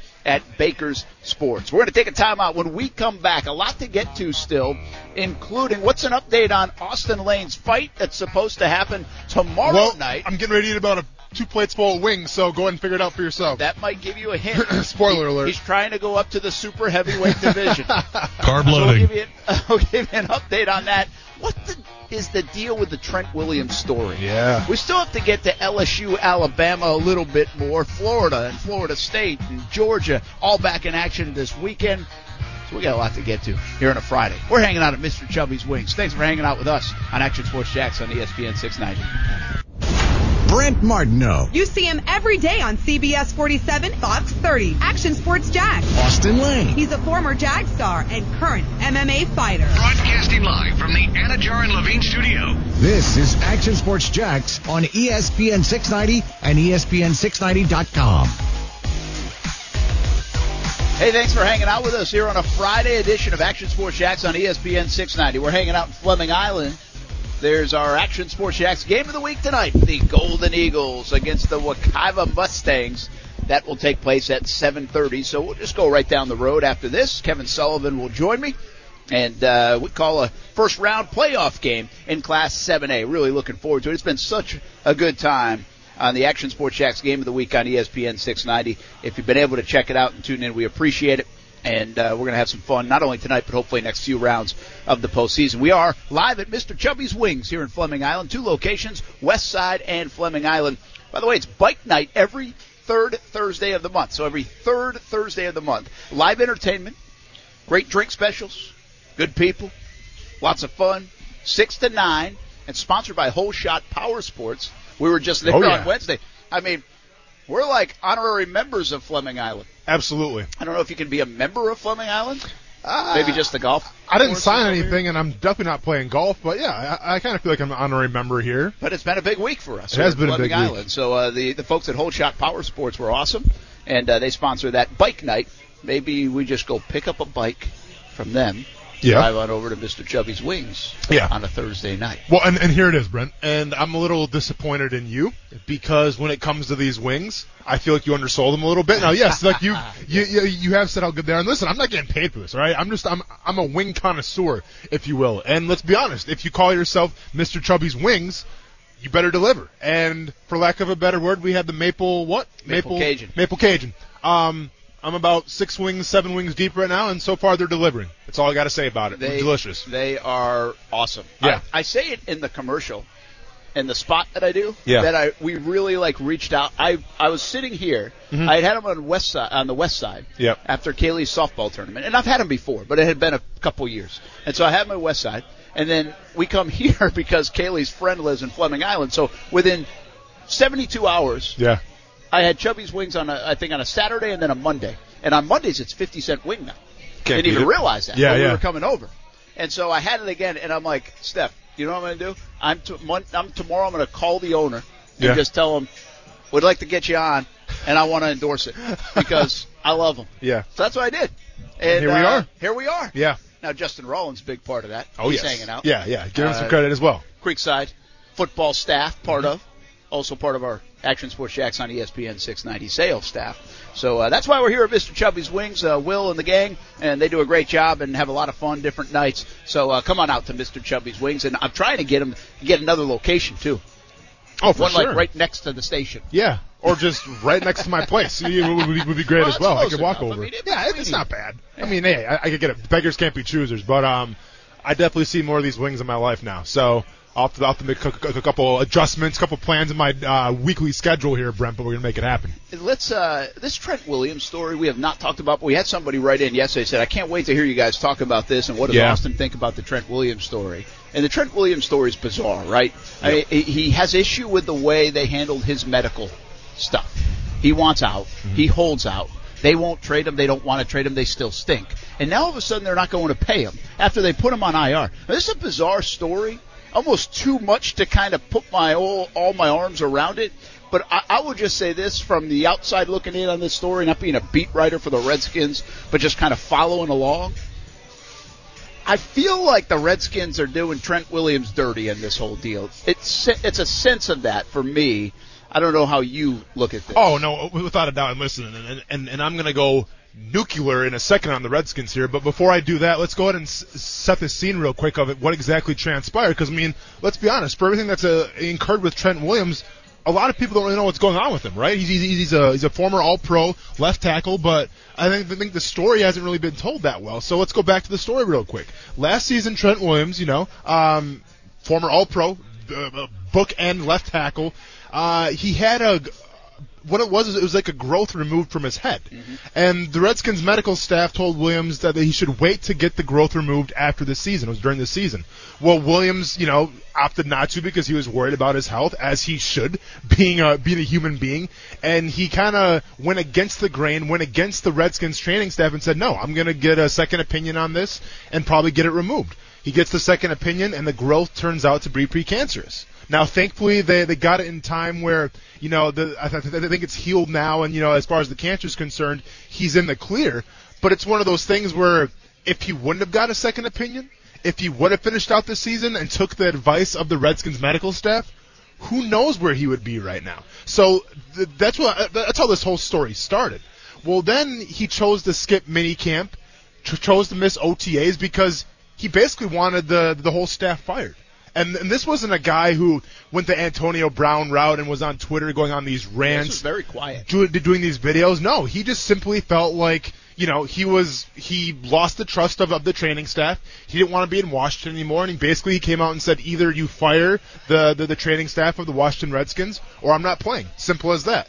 Well, Washington didn't take his advice. He chooses to sit out, and now we're here, Brent. Now we're to a guy where basically just he wants to be a human being. He wants to make sure that he's healthy, and he doesn't trust the people that he works with. So I don't blame him. And he's going about this the most professional way. While he's not dragging the Redskins underneath the mud, he hasn't come out and, spoken out against the management or how he's being treated. This is a guy who just basically has voiced his concern with his agent under the table, and he hasn't got the results that he's desired. Now, what does Washington do? Because Trent Williams hasn't been playing the whole season.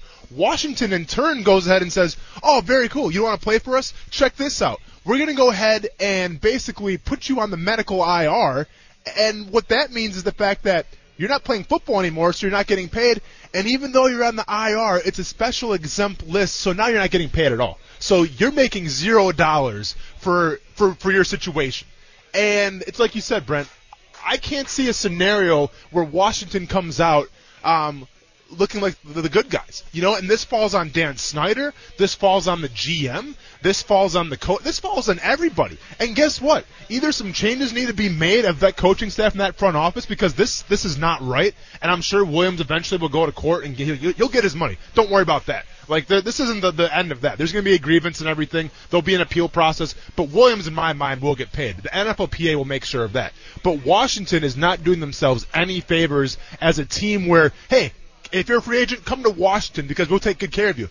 BS, absolutely not. So things got to change, Brent, because this is absolutely ridiculous.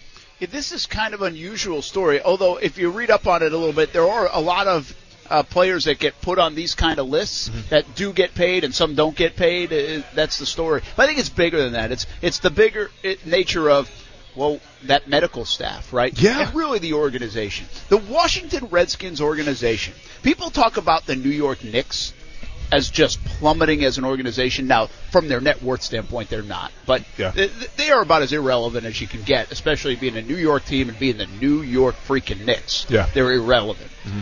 And there are teams that we've seen fall into the abyss of irrelevancy. But we're talking about a proud Super Bowl, Joe Gibbs, John Riggins, way back, team that goes back decades and decades. You could go to Washington 5 years ago. They're tailgating at 7 a.m., man. Yeah.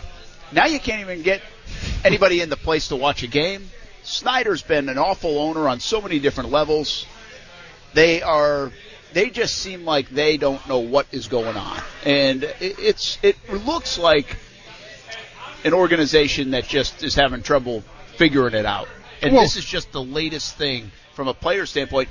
What players will look at here, you talk about free agency. Yeah. And that will be a thing, I believe. Now, I always say this, money talks at the end of the day. If I give you $20 million and every other team's going to give you $17 million, you're probably coming to $20 million. You'll take your chances in the Washington Redskins organization. But I do think if things are even, I think they're going to have a hard time keeping some people or getting some people. Yeah, and listen, they're not doing anything. Like, I think the whole situation in general where they didn't at least take, I think the best thing would have done for Williams' situation is if you're the front office of the Washington Redskins, you come out and say, we understand that Williams had that cancerous growth in his head. We looked into it, we talked to our training staff, and we found out a solution. Come up with a solution and show that you have faith in your players. By not saying anything, you're basically giving the middle finger to the NFL players of your team. And you're saying, you know what, you work for us, but we don't respect you enough. And this isn't the first situation. This is the biggest one because he's the household name, Brent. He is a big player. But the same thing has happened in New York with Asemele, if I'm not mistaken. The tackle. With the Jets. Yeah. This was a guy who said he can't play. This is a guy who went to his medical staff, who's supposed to have his back. We always preach in the NFL, what do they have their best interest? It's the player's health. It's the player's mental and physical health. That's what the Shield preaches. Well, this player goes to his medical staff and says, listen, there's something wrong with my shoulder. I can't play. I have to have surgery. And what does the medical staff tell him in New York? No, we think you still can play. You're going to be all right. What does he do? He gets a second opinion and it finds out that basically his labrum is torn off the bone and he has to get surgery immediately. And this is a team with the New York Jets who just wanted to squeeze every single dollar that they could disregarding a player's health. And this is starting to be a trend right now in the NFL, and it is a bad trend, and something needs to be done about it. I do believe, and we don't know, at the end of the day it all looks like this, and so that's not a good thing. But you never really know the inner workings, the underbelly of this stuff. How did it get to this point? Was the player and his agent, and was it? The team's never going to look good in this. Is my point. Yeah. But there could be some more stuff because it just is. It's a bit unusual now, right? I mean, because everybody knows what you just said. Player safety, got to be aware of that. You don't want liability, all those things. Now, you don't want to be taken for a ride either as an organization. But you're really putting yourself out there when you talk about these two situations, Asemele and now Trent Williams. And keep in mind, Williams, that was a guy that they were adamant wasn't on the trade block. Yeah. Like, they could have got him out of there and got something in return. Yeah. This guy's what is he, 7-time Pro Bowler? Yeah, I and believe he's still so. relatively young for that position. Yeah. He's one of the best left tackles in the game, Brent. You know? There's something amiss there, but it feels like if you look at the organizations again, and I think the Jets have been bizarre. Yeah. Right? Correct. And the Redskins have been bizarre and unorganized, not successful. Throw your word out there. Yeah. But they've been bad. And you're not seeing this stuff happen with the Seattle Seahawks or with the Patriots. No. Or, I don't know, name your organization that seems like it's pretty well run and things are going well. And they're having and you success. Don't get this. Yeah. And I'm not saying it correlates just to success. I'm saying we're talking now about with the Redskins and the Jets over 10 years, 15 years, 20 years. There's nothing going right for those organizations. Exactly. And I guess what baffles me the most is, Brent, is like you mentioned those cultures like the Seattle, San Francisco now is having, a lot of wins. And of course the Patriots for the past decade and change here.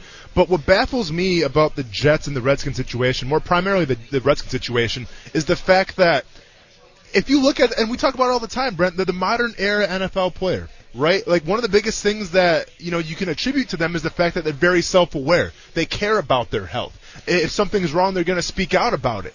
And when you go about business and you're not listening to your players and you're saying, get out there and play, or don't go see a second opinion, even though if you have some kind of precancerous lump on your head, when you say those things, it's like I said, you're just basically giving a middle finger to the modern era NFL player.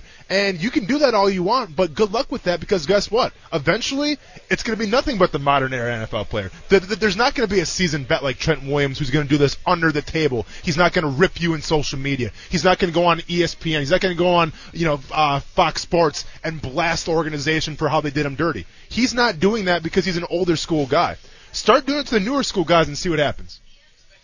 I think it's interesting that we're coming up on the CBA because stories like this, stories like Antonio Brown, stories where we're positioning basically players against organizations. Yeah. It looks like Minkah Fitzpatrick wanted out of Miami, got it, right, to Pittsburgh. And Jalen Ramsey here in Jacksonville, right? Got his way. All those kind of stories, and they're all different. They're unique, but they kind of have the same foundation: organization versus player, with a new CBA, and it could be a big-time battle in the next couple of years. Very interesting. Hey, you want to win tickets to go to Journey next August 24th? We've got a couple for you right now. 904-362-9901 or star 690. 904-362-9901 or star 690. Caller number 3. And you've got yourself some tickets to Journey next August 24th. We'll be back for Mr. Chubby's Wings live on Action Sports Jacks on ESPN 690, and we're talking about the word viability. Next. Brent Martineau. You see him every day on CBS 47, Fox 30, Action Sports Jacks. Austin Lane. He's a former Jag star and current MMA fighter. Broadcasting live from the Anajar and Levine studio. This is Action Sports Jacks on ESPN 690 and ESPN690.com. Hey, welcome back to Mr. Chubby's Wings. We are live in Fleming Island. 2 locations for Mr. Chubby's Wings here in Fleming Island and on the west side. And the Maple Cajun Wings living up to the hype. And it's not just the Maple Cajun Wings. There's a lot of them that are fantastic. Those might be my favorite, though. Congratulations to Wade Roberts, our Journey ticket winner for this Friday. Coming up, we discuss a word that's been pretty hot amongst Jags fans in just a moment. But before we do that, Scott, let's hit the happy hour horn on a Friday and send everybody into a weekend.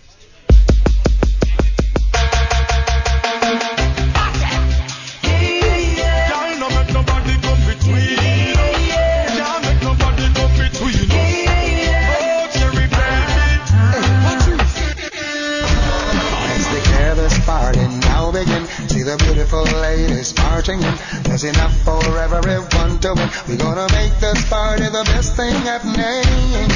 This is my favorite place. Nothing will replace, no. Anything goes. Gangsters are rolling, half-face smiling. Heads are up together, rhythm what you're drinking. Anything goes. Grab a drink, get a shot, tip your start. I know Cap's saying it on the line, dancing away to that song right there. Vita De Louis recently got a 98 rating, and you should check it out. Vita De Louis, tequila made right here in Jacksonville. or a locally owned tequila right here in Jacksonville, made in Tequila, Mexico, shipped directly to Jax Beach. Make your own recipes with Vida de Luis Tequila, one of the smoothest tequilas you'll ever taste. VitaDeLuis.com for more information, 3 new flavors, where to get Vida de Luis. All you have to do is go to VitaDeLuis.com. Update on your fight. Yeah. You're eating wings, that means it's not happening? Well, to be fair, I could still eat wings and fight. That's not a big deal at all. But no, tomorrow at the Morocco Shrine, I will not be fighting, unfortunately. It's kind of a long story, but long story short, I didn't have an opponent. Opponent kind of backed out, so do not have a fight tomorrow, but it's still a great card. I have a bunch of teammates that are going to be fighting on that card, so I'll still be there. But as far as me getting in the cage tomorrow, it's not going to happen. I've got a guy on the line right now that probably wants to fight you. He might do why? It. What did I say? I mean, he might do it. He might bring out the fists. Okay. We'll see. Come on, let's if you're welcome coming, in. When we started the show, we wanted to bring in the brigade, so we've done that over the a little bit here and there over the first year of the show. Well, let's bring in the brigade right now, Bold City Brigade, the man that is behind it all, really, with a lot of help. But Bold City Cap, John Cap. What do your kids call you, by the way, man? They just call me Dad. I guess that's good. What's up, fellas? Can I get you in a cage with Austin? I mean, how much would it take? I'm just kind of wondering how this is already starting out that way. First, I was dancing to the music, and I was wondering, like, is Brent here with me right now? Because I was really kind of head bobbing to the jam there with the tequila. And next thing I know, I have to stop head bobbing because I got to get ready for a fight in the octagon. I guess I don't know what's going on. That head bobbing will serve you well, though. That's your bob and weave. You got to duck for the left and the right, man. It helps. You're not wrong. Well, hey, you kind of took off the boxing gloves a little bit this week, and Cap and so many of the Bold City Brigade, diehard Jags fans, and so we're always wanting to give that point of view. So when this discussion came up, and I know you have a new podcast out. By the way, I've got enough people that I like that I'm trying to beat day to day. I don't need more competition, Cap. Well, hey, listen, it's I don't have a radio show like you gentlemen. So it's a good way for us to get our kind of thoughts out there on the into the airwaves, if you will, and ultimately it's a good time. I get together with a couple of buddies and we started. Bold City Brigade's been around for 8 years now. We've never had a podcast, so I guess it's better late than never. Yeah, it's cool. It's at Bold City Pod or Bold City Pod, right?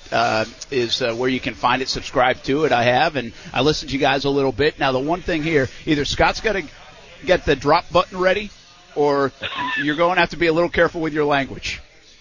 I think I can manage. I mean, I've done this before with you gentlemen, and I didn't slip up. So it's more of a voluntary than an involuntary thing. So we're good. All right. Here's the deal. This all centers around the Jags fans got a little, they got a little ticked off at Shad Khan's comments over the weekend on Jaguars.com. And the word viability comes to mind. That's where you have kind of pushed out there, right? And we looked up the definition. Definition of viability, ability to work successfully. Simple as that. But what does that word mean to you, Cap, in terms of what the Jags have done in London, trying to do in London, trying to do here in Jacksonville? Yeah, it's funny that it's kind of taken on a life of its own as far as that word.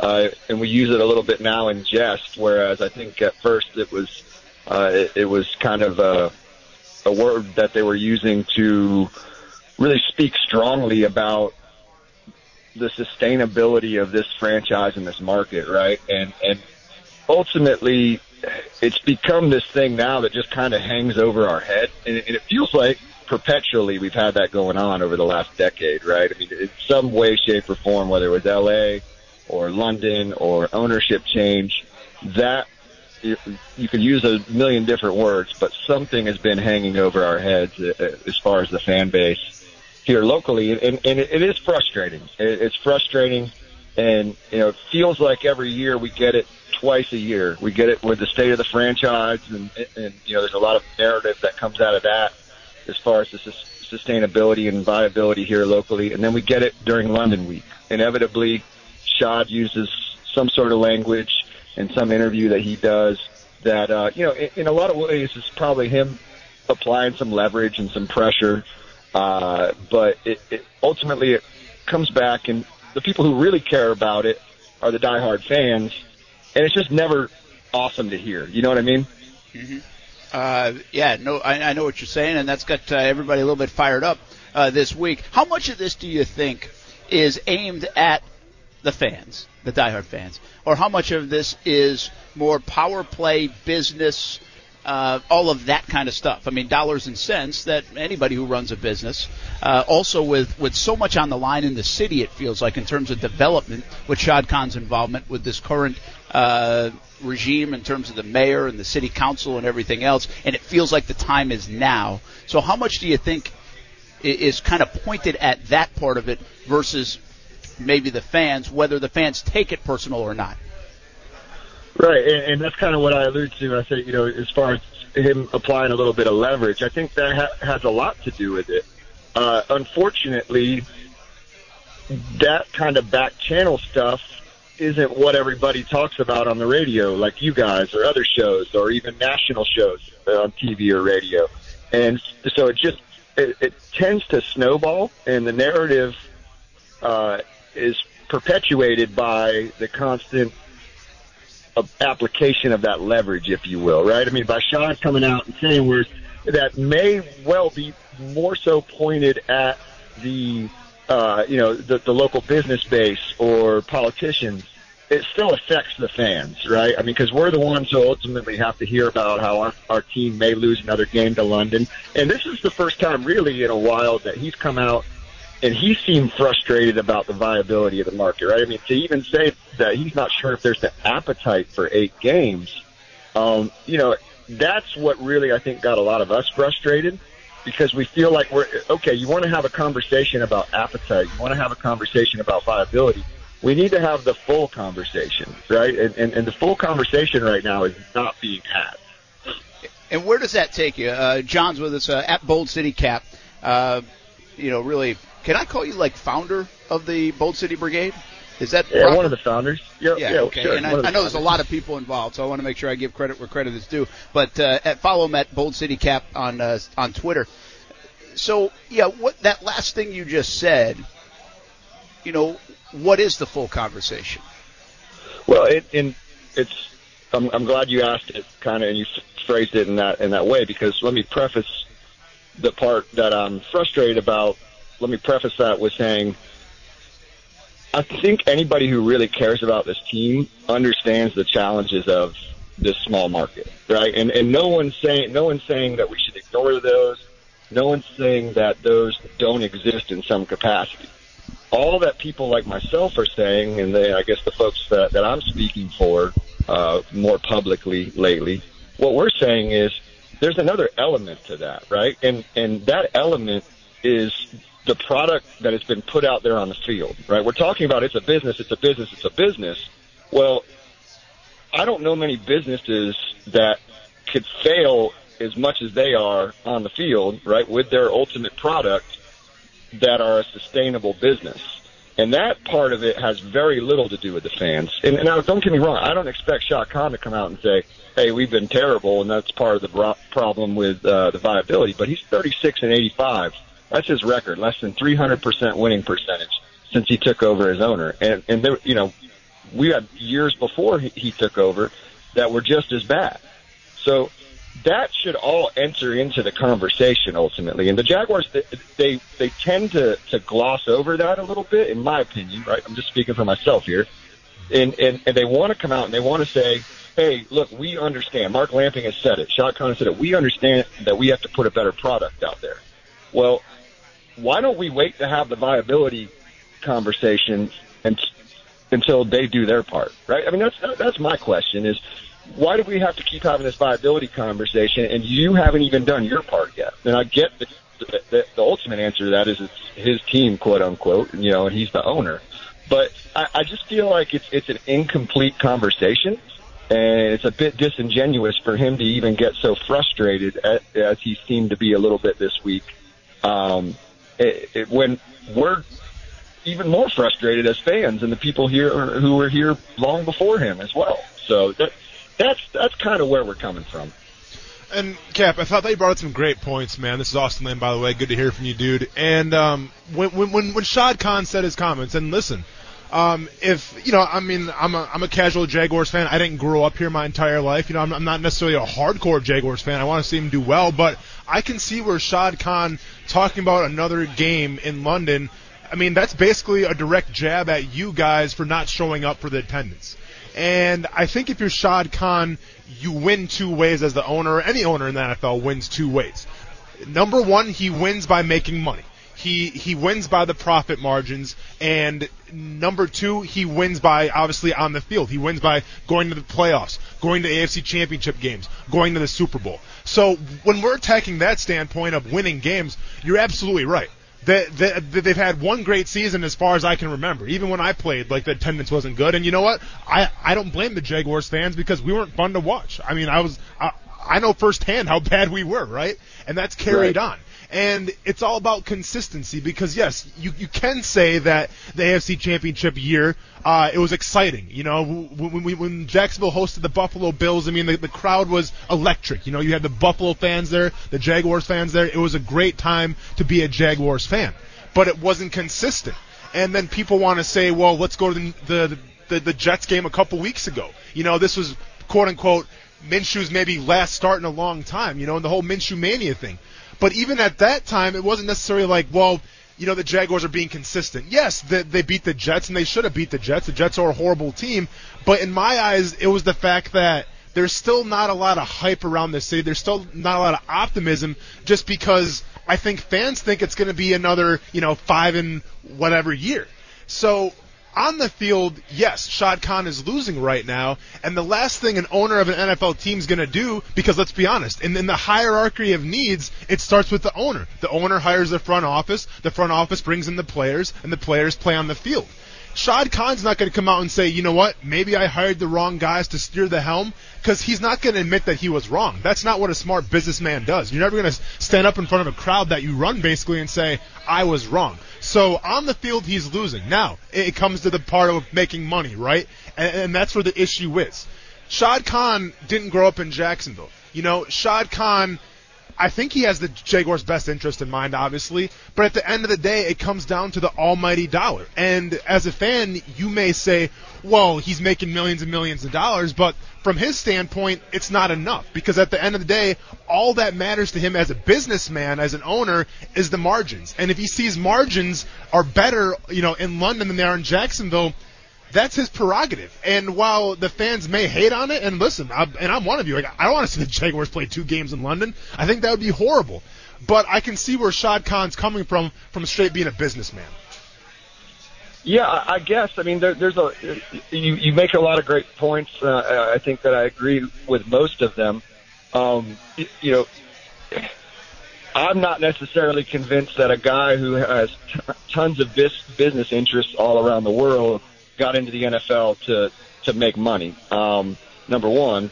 Number two, but I also realize that he's not in the NFL to lose money. So when you really look at it in that prism, the conversation sort of revolves around one thing, okay?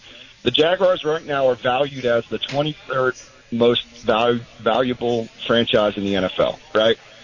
So there's 9 other franchises that are considered less valuable than the Jaguars. And that's ultimately what these guys aren't. They want to sit there and spit at the state of the franchise. So this is operating revenue. This is where we rank. This is where we rank. And all of those things are important. What's really important is how valuable is the franchise, right? I mean, that's why they talk a lot about that stuff. And the franchise has become more and more valuable with a lot of the moves that he's made. Now, London is a part of that. Let's not ignore that, right? I mean, the revenue they're generating over there is important. But there are 12 other teams, according to Forbes, in 2018, there were 12 other teams that generated less revenue than the Jaguars. So 23rd most valuable, 12 other teams, so they're 20th in revenue that they're generating, operating revenue. So when you look at it like that, the question really becomes, is that good enough for Shad Khan? It's not, is it viable? Because the team's making money. So the question really is, it has to be framed as, is that good enough for Shad Khan? Because it's good enough for Terry Pegula up in Buffalo, right? They're the 32nd ranked franchise value-wise, according to Forbes. Not according to me, according to Forbes. That's good enough for him. He's made the commitment. He's not talking about wanting to move the team potentially or move multiple games. it's okay. He's okay with saying, I'm a multi-billionaire. Now, the question is Shad Khan okay with it? And none of us can answer that question, but let's at least frame it properly, right? It's not necessarily whether Jacksonville can support a team, because the sample size we have is when the team has been pretty good and the product's been decent, this city more than supports the team. So it's about the narrative and how it's framed, and that's the frustrating part. That's all. Yeah, go ahead. Yeah, and Kev, I completely agree with you, man. And at the end of the day, all that matters, in my opinion, is the product on the field. And if the product on the field is not worth watching, then people aren't going to come. Like, I think Shad Khan came into the situation, and granted, it was some of the dark times in Jacksonville history in terms of record. I think Shad Khan came in as a visionary and said, you know what, we're going to have the world's largest scoreboard. We're going to put the pools in the stadium. And, like, those kind of gimmicks will get people into the stadium regardless of what's going on right now on the field. And maybe for a couple games it did. But at the end of the day, whether you want to talk about the Green Bay Packers, who they don't have the gimmicks, the Pittsburgh Steelers, they don't have the gimmicks, but you know what? They have a history, they have a culture of winning football games. And that's all that matters to me. You know, you can go ahead and change the jerseys a million times. You can go ahead and bring in a new coach and all of a sudden say, you know what, let's get rid of the two-tone helmets because that was a dark history in Jacksonville. Let's get a new jersey combination, a new helmet, and let's promote, a new growth in Jacksonville. Well, what happened? You're still losing football games. So at the end of the day, I feel like the gimmicks are just that. They're gimmicks, and they're great, and they add to the stadium, and it maybe helps downtown. But if you're not winning football games, in my opinion, it doesn't really matter. Yeah, what are we even doing here, really? That's the question. And ultimately, the message that I've just kind of been putting out into the universe this week is essentially this. If we want to have the viability conversation, let's, do your part, Jaguars, in producing some consistently competitive teams for a little while. And if this market doesn't support it, both from a sponsorship and a business standpoint and from a ticket buying, your average ticket buyer, then we have our answer. We haven't really ever been able to kind of have a litmus test for that. It's been almost 20 years since we've had back-to-back playoff appearances. So when you look at it like that, it's not quite as simple as, well, I just don't think the appetite is there. Well, we brought in we bringing in the brigade for this conversation. Viability, the hot word amongst the fans this week, Jaguars fans. Bold City Brigade, Bold City Cap John joined us here on Action Sports Jacks on ESPN 690. Brent Martineau along with Austin Lane. Hey, listen, it's interesting to hear you guys go back and forth and talk. I got so many questions, really. I want to ask you real quick. Were you surprised? Because I am going to be honest and admit that that there weren't more people there against the Jets. Jags are 3-4. Minshew Mania might be the final time to see him given the full circumstance. And again, this is an isolated thing. I'm just being honest and saying I was a little, for the first, and I don't hammer the fans. I've got season tickets, all that stuff. But I was like, man, I thought there would be more people here today, and there really aren't. Do you think they see that as something? Do you think his comments might have had something to do with that because it's a week later? Maybe there was a little frustration over that. I'm sure. First of all, to answer your question directly, yes, I guess I was a little surprised by it. But, when you spend as much time in my seats in that stadium as I have over the years, it's ebbed and flowed a little bit. What we can really do is go back to 2017, and when it looked like the team was kind of for real towards that later half of the season, the place was rocking. I recall the 4 o'clock game against the Seahawks. Seahawks, yeah. And Seahawks are not a team that really, they don't have a bunch of fans over here in the Jacksonville area, so there's not a lot of Seattle transplants. So that stadium was packed, and it was rocking, and it was 99.9% Jaguar fans. So you want to talk about, what goes on when there's a decent product. We saw it. That's the most recent example of it, and the city kind of coming out and believing. Now, it takes a little while because we've been burned so long. I don't blame people. And I think the Jets game specifically, it was looking like rain all day. Yeah, and, why do you want to go out there and watch a team that barely beat the Bengals?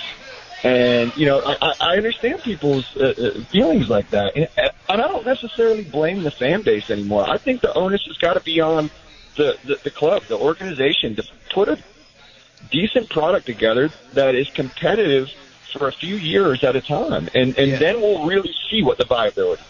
Yeah, and I think that's, and I'm not blaming the fans either. I just want to readily admit that I was a little surprised. I thought the place would be a little bit more jumping because of Minshew more so than anything. We haven't felt like that, and you can feel that in the city. You can feel it across the country. I was a little bit surprised. You brought up Seattle, and I want to ask you this question, Cap, and I've thought about this a little bit, and I don't know if I know the full answer, but I believe. Well, you know me, I'm Sunshine and Rainbows guy, so I believe I know the answer. 2017 was awesome. 2007 was off the charts. You know, Cap, your kids go to school, or anybody's kids in town go to school, my kids go, everybody's wearing Jags shirts for the first time since I moved here. In 2017, that would have been almost a decade. People are wearing Jag shirts everywhere, grocery store, to school. Everybody's talking about it. I'd be like, Ty, people talk about it at school. Yeah, every time at lunch, you know, all those kind of conversations. That's what winning does. So my question is, if the Jags won like Seattle, say for 3, 4, 5 years, because remember now, Seattle was a dumpster fire for a long time. Seattle was nothing. And then all of a sudden they win for a few years, and then look at that place, right? It's renowned. It's like, holy cow, look at that place. It's like that's been like that for 2 decades. Well, it hasn't been. That's relatively new. So my question, Cap, is if they win for 3 or 4 years, do you think it might not have to be Seattle, but is the bank rocking every Sunday, wins and losses, or even 4 or 5 years down the road, you might go through an 8-8 year. Do you think that place is packed more than the 40 to 50,000 that are hardcore right now? You know, the most honest answer I can give you is we don't know, Brent, because it's been so long. You know what I mean? Like, we really don't know. And that's part of the issue with this narrative that emerges. We don't know. Now, what do I believe personally? I believe it will be, because you just hit the nail on the head. There's 45,000 to 50,000, somewhere in that neighborhood, of diehard people who have been there, you know, game in and game out for the past 25 years, no matter what. And, you know, Blaine Gabbert, Blake Bortles, Todd Bauman, whoever's been taking the helm, those people have been there. Now, we got to add another 15,000 to that. Would a few years of sustained winning add that many people?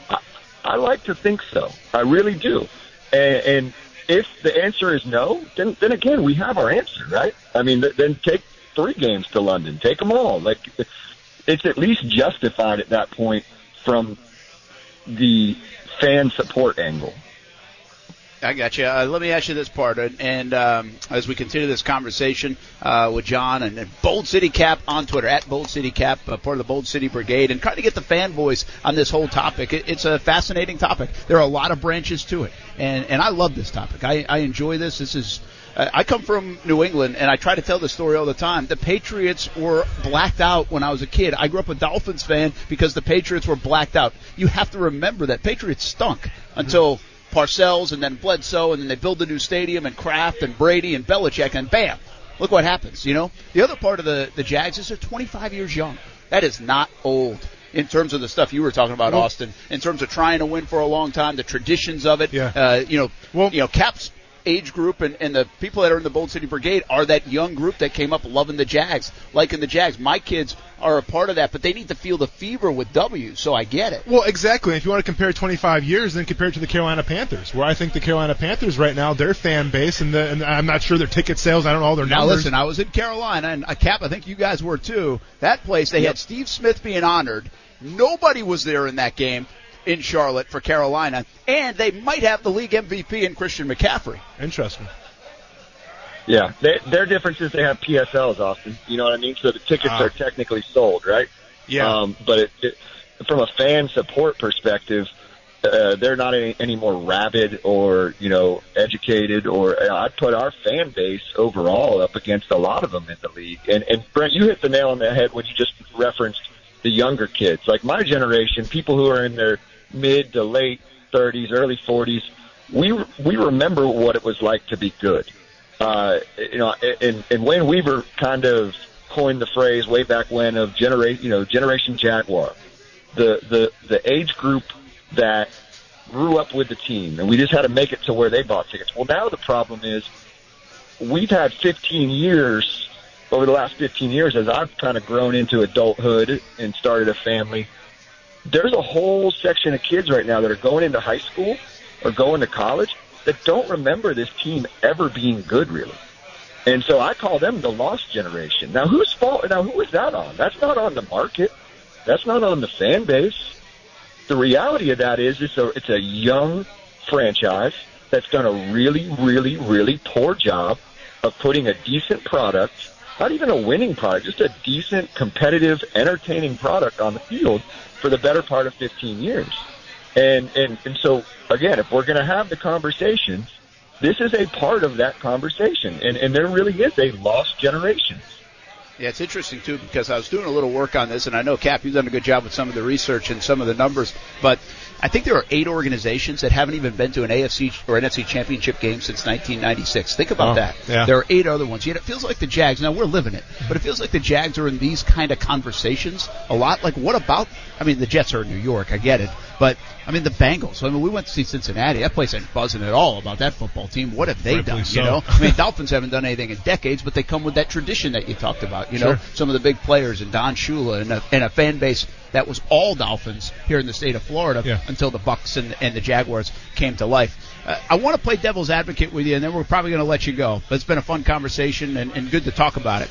I think there's a difference. See, I think there's a difference between ownership or front office or however you want to label it that is just kind of hanging around, and then there's one that tries. Now, just because you try doesn't mean you're going to have success.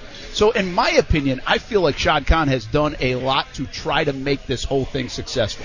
From a business standpoint, from an on-the-field standpoint, to a growing the fan base standpoint. That's why the London thing, or partly why the London thing. And, yes, economics do come into it. I'm not dumb. I get that.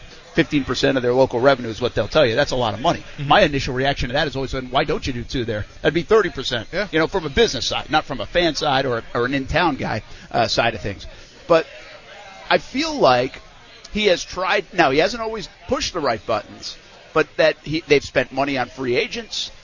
They've spent money on the stadium. He obviously is behind a lot of this push with the city, and I know that doesn't directly impact fans, but I'm a huge believer on that correlates to the Jacksonville Jaguars and will help. What's your view on that? It may have not been successful to this point, although I don't think we can dismiss 2017 because that only happened 2 other times in franchise history, and that was an unbelievable year. But overall, you gave the record. It's not very good. From a try-hard standpoint, where do you think Shad fits as an owner? Mark Lamping, the rest of the front office in the eyes of the fan. Yeah, and first of all, I mean, I appreciate you guys having me on and, you know, kind of giving me a voice with this. I want to be clear. I respect Shad Khan. I respect a lot of what he's done. I think he's a pretty incredible individual. I mean, I don't know him personally, but just his story and what he's done. I respect and I appreciate the efforts that he has gone and the lengths that he has gone to continue to try and build something here. I really, really do. But I guess my question for you in return is, so to answer your question first, yeah, I mean, I think he's done a lot of great things. And I walk into that stadium, and I'm so proud of how that stadium looks. It's beautiful. Those video boards are incredible. I'm excited by some of the things that he wants to do downtown. But when push comes to shove, you know, when rubber meets the road, what are we judged on, right? You know, the viability of this franchise is essentially judged on dollar figures that are generated through corporate revenue and, you know, the attendance of the fans. So if in the ticket sales, so if we're going to be judged on whether or not this is a viable market based upon how many fans are showing up, right? The proof is in the pudding. You know, so I don't feel that bad for him when he's trying hard, but we're not getting any results. When plenty of other teams are able to put together and organizations are able to put together competitive seasons back to back to back. So I don't feel that badly to take the stance that I'm taking, despite the fact that he is turning around and trying hard. Like that's fine, but you know, I think Wayne Weaver tried hard for a while too. And the reality is we're talking about 15 years of really subpar product being on that field. And there's not much you can do to change that, to Austin's point, other than winning. Yeah, and Cap, I thought you spoke very eloquently there, man. And when we're talking about Shad Khan, listen, I think he has tried to make steps to make the Jaguars great. You know, like you said, he's added additions to the stadium, and let's be honest, Shad Khan's not like a Jerry Jones where he wants to get his hands on everything. He's not making the roster moves. He's not trying to go after these guys in the draft. Like, he's hired people to do that for him. But the problem is that the people that he's hired, you could argue and say, you know what? They haven't done a great job. And that still falls on Shad Khan. Yeah, Shad Khan's not pushing the button of who they're going to get for a quarterback, or, maybe he wants to keep Jalen Ramsey, or whatever the issue is. He was kind of adamant about that. But I'm saying at the end of the day, the roster and the performance on the field, while Shad Khan has to be responsible, he's hired people for that. And I guess if you want to make a change, if you're Shad Khan and you want to see a better product, you have to look at yourself and say, you know what? Maybe I haven't hired the best guys underneath me. Maybe there has to be a change, and then maybe the product on the field will change. Simple as that. Yeah, there's a lot that goes into winning. We know that. Yeah. And they do need to win more. Simple. There's a simplicity in this whole conversation, and I think you have hit that part on the head, Cap, and we can debate about a lot of other things and bring up a bunch of issues. There's so many different avenues to go down with this topic. And this has been fun to talk about it. But I do think at the end of the day, the simplicity is, and they know that, and we know that, and everybody knows that, it's winning football games. Yeah. And I said it earlier this week, they missed a huge opportunity in 2018 to go back-to-back good seasons, and maybe another one into 2019. They missed a big-time opportunity where they could have rolled over and then got some of that sustainability. Instead, it was just a one-off. It was a fluky kind of year is what it looks like in the grand scheme, and now they have to try to do it again, and you got to win a few years in a row. Hey, man, we can go a lot deeper on this, but I appreciate you taking the time on a Friday. I know you wanted to spend some time with the family. At Bold City Pod is the podcast, right? That's it. Yeah, man. Appreciate you shouting that out. No problem. We'll be listening to it. And as always, Bold City Brigade invited here on Action Sports Jax on ESPN 690. Appreciate it, guys. Thank you for having me on. I really do appreciate it.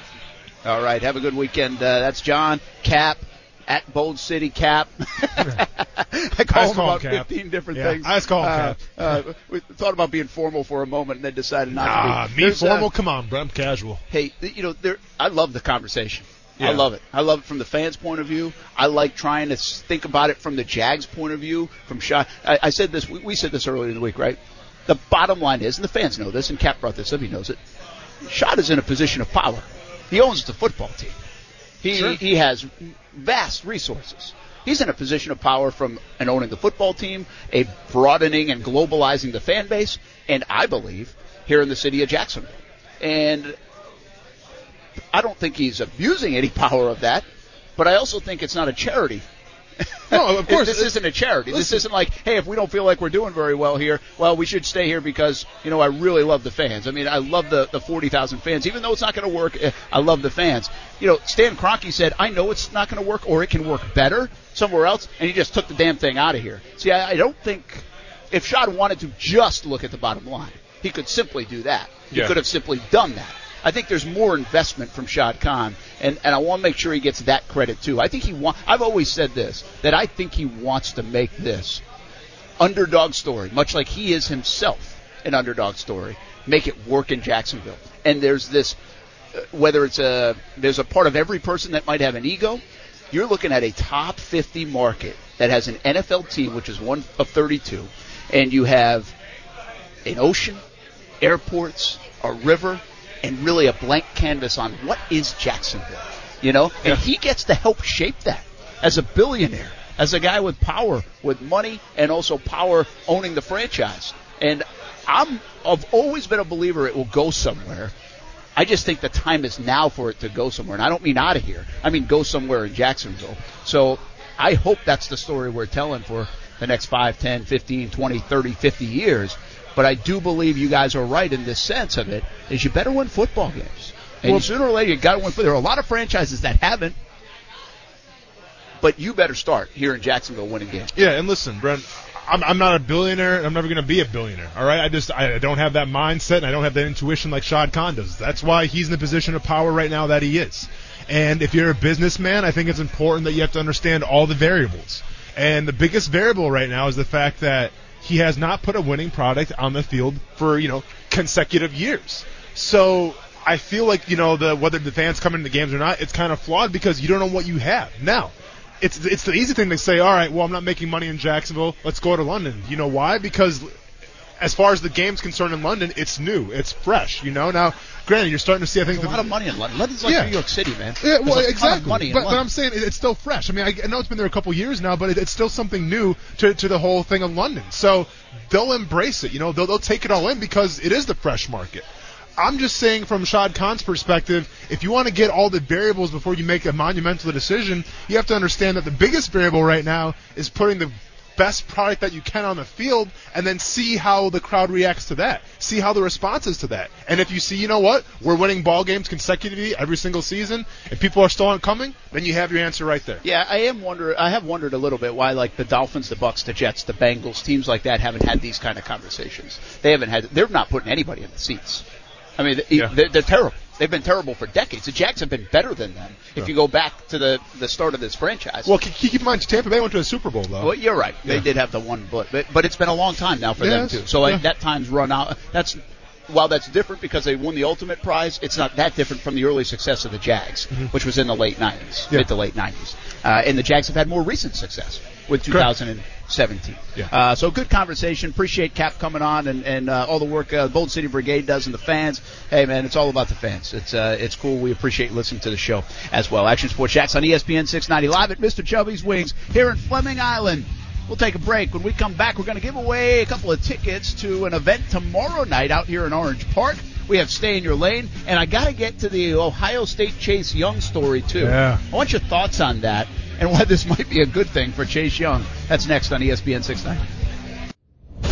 Brent Martineau. You see him every day on CBS 47, Fox 30. Action Sports Jax. Austin Lane. He's a former Jag star and current MMA fighter. Broadcasting live from the Anajar and Levine studio. This is Action Sports Jax on ESPN 690 and ESPN690.com. Hey, welcome back. We're hanging out at Fleming Island and Mr. Chubby's Wings. By the way, Tuesday night's $8 burger night. Every Tuesday night, 8-ounce burgers with up to toppings, along with $3 craft beers. Brent Martineau, Austin Lane. Scott hanging out with us back in the studio as well. Great conversation with Bold City Cap about the Jacksonville Jaguars. And we appreciate this gentleman for hanging on the line a little bit longer as the clock is all over the place today. Apologies. We've had some good conversations that went a little bit long. But Jim Signorelli joins us right now. Hey, Jim, what's up, man? Hey, Brent, how you doing? Hey, thanks for hanging on the line. Appreciate it. I know you got a big weekend coming up out here in Orange Park. We're in Fleming Island, so we're just down the road. You got some music. Brett Myers, 38 Special. Tell us a little bit about it. It's called our Help Somebody 3 benefit concert to support our Stuffing Stockings for Soldiers program with St. Michael Soldiers. And not only is it 38, Brett, you got the Kurtown brand, Pintogram, and Johnny and Donnie Van Zant are joining 38 Special on stage for a very special performance as well. That's awesome. St. Michael Soldiers does a lot for the soldiers and sends care packages, and especially this time of year, it's a busy part of the year, and obviously sending anything they can to soldiers overseas and make it feel a little bit more like home during the holidays and any time of the year. And Jim and Kathy Signorelli, they started this. They do a fantastic job. We help support it with our Action Sports Jax Dream 18, and this is just another one of those events that kind of branches out. This is going to be a fun night tomorrow, man. It's going to be incredible. It's real close to a sellout, too. Real excited about that. Hey, do you have any tickets that we can give away? Do you have a couple? I have saved a pair for you guys to give away. That is absolutely right. All right, so here's what we're going to do. We're going to give away a couple of tickets. See everybody tomorrow night right out here in Orange Park. I think it starts at 6. Am I correct on that? It does. It does start at 6. There are 4 bands, so it's a pretty long show. It'll be an excellent night. All right, so 904-362-9901. Let's do caller number 2, star 690. You can get in that way as well. Caller number 2, and give your name to Scott. I'll give it to Jim, and you can pick it up at will call. Is that all right, Jim? Say it again, Brent. I'm sorry. You can pick up those tickets at will call, right? Yeah, we can put them at will call. No worries. Okay, so I'll give you a name. How's Miss Kathy doing anyway? You guys getting ready for stuffing the stockings? Oh, yeah, there's a big event with the Jags coming up for shooting for a record, 1,000 care packages next week. So that's the Jags awesome. have really jumped in with both feet to help out for sure. You guys do a great job. And how can people get involved? I know I just asked you the other day. I want Tyler and Kaylee to be able to go help out a little bit. And what's the best way to find out information to get involved and volunteer? Because I know you need volunteers. We are all over social media on Instagram and our website, stmichaelsoldiers.org, just like it is, stmichaelsoldiers.org. List of donations that we need to ship, and, of course, schedules for packing parties, and anything else people can do would be fantastic. All right, so here we go. Let's give away a couple of tickets, 904-362-9901 or star 690, caller number 2, and you can be out here in Orange Park tomorrow night and be a part of a great night that includes Brett Myers, 38 Special, Donnie Van Zant, and Johnny Van Zant. Anybody else who am I missing? Fill in the blanks. Johnny Van Zant, Johnny and Donnie both, and Pintogram and the Kurttown Band as well. Yeah, did you say the Pintogram? What's the relationship there? I heard something about Pintogram is actually Kathy's brother's band from Connecticut. He works for ESPN in Bristol, and he's driving from Connecticut to perform. That's right. That's pretty cool. Good stuff. Yeah. All right. Thanks, man. Well, hey, have a great weekend. Have a good night with that, and I'll give you a text and let you know who won the tickets. Thanks for having us, guys. All right. Check out St. Michael Soldiers and volunteer during the holidays. A really cool thing they do, and proud to be a part of it as well. Jim and Kathy are awesome, awesome people. Action Sports Jacks on ESPN 690, almost in the books. Yes, sir. Here on a Friday. We are live at Mr. Chubby's Wings. Catch all the football action here this weekend, starting with college football tomorrow and then the NFL Sunday Ticket. All of out-of-market games are shown here. So, I mean, there are a bunch of TVs. You get your favorite team. Obviously, the Jags aren't playing on Sunday, but come on out to Mr. Chubby's Wings here in Fleming Island, also on the west side. Chase Young. Yes. Essentially suspended for this game, not going to play for Ohio State. This guy's a stud. Like, he should be in the Heisman Trophy conversation. Sure. Well, it's funny because you said Chase Young. I thought he was a country artist. But, it's Chase Young from Ohio State. And then we're back. All right, sorry. Back talking sports. Yeah. What about this story? He said he came out actually on social media and said, I accepted a loan from a family friend. Yeah. Not a booster, anybody like that, a coach. Yeah. And that's what's in question. The NCAA is taking a look. What do you think? Is there more to this story? And I think it could be beneficial actually to Chase Young at this point in his career, considering he's a top whatever pick. So before I answer that question, I just want to say, Brent, that I think the curse that me and Fitz have every single Tuesday that we talk to him, it is real. Because if you remember, if you go back to the last time we talked to him, I said teams are going to choke for Chase. He is the real deal. He's a Heisman, hopeful. And I said that hopefully, after the show, Brent, I said hopefully we didn't just jinx him, because it seems like whenever I bring up somebody good, something bad happens. It happened with UCF, it happened with Wisconsin, and it happened with Chase Young and Ohio State now. So the jinx is real, Brent. Hopefully I just keep my mouth shut from now on. I don't jinx anybody else. But to answer your question, is it beneficial for Chase Young? Well, of course it is. Well, let's be honest here.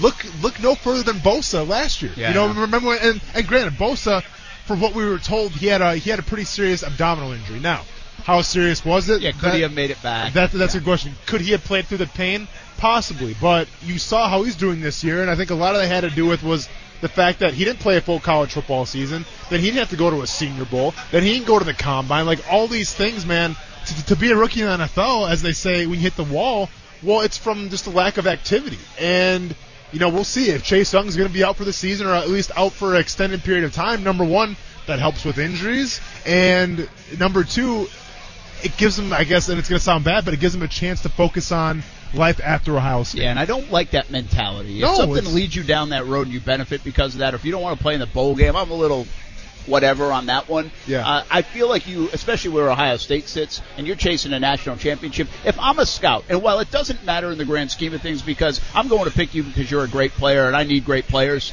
I still would have an intangible box of saying, hey, I got to question this. What's the way? How is this guy going to react and play when we might be 6-8 in the season? Yeah. What's he going to look like in the final two games?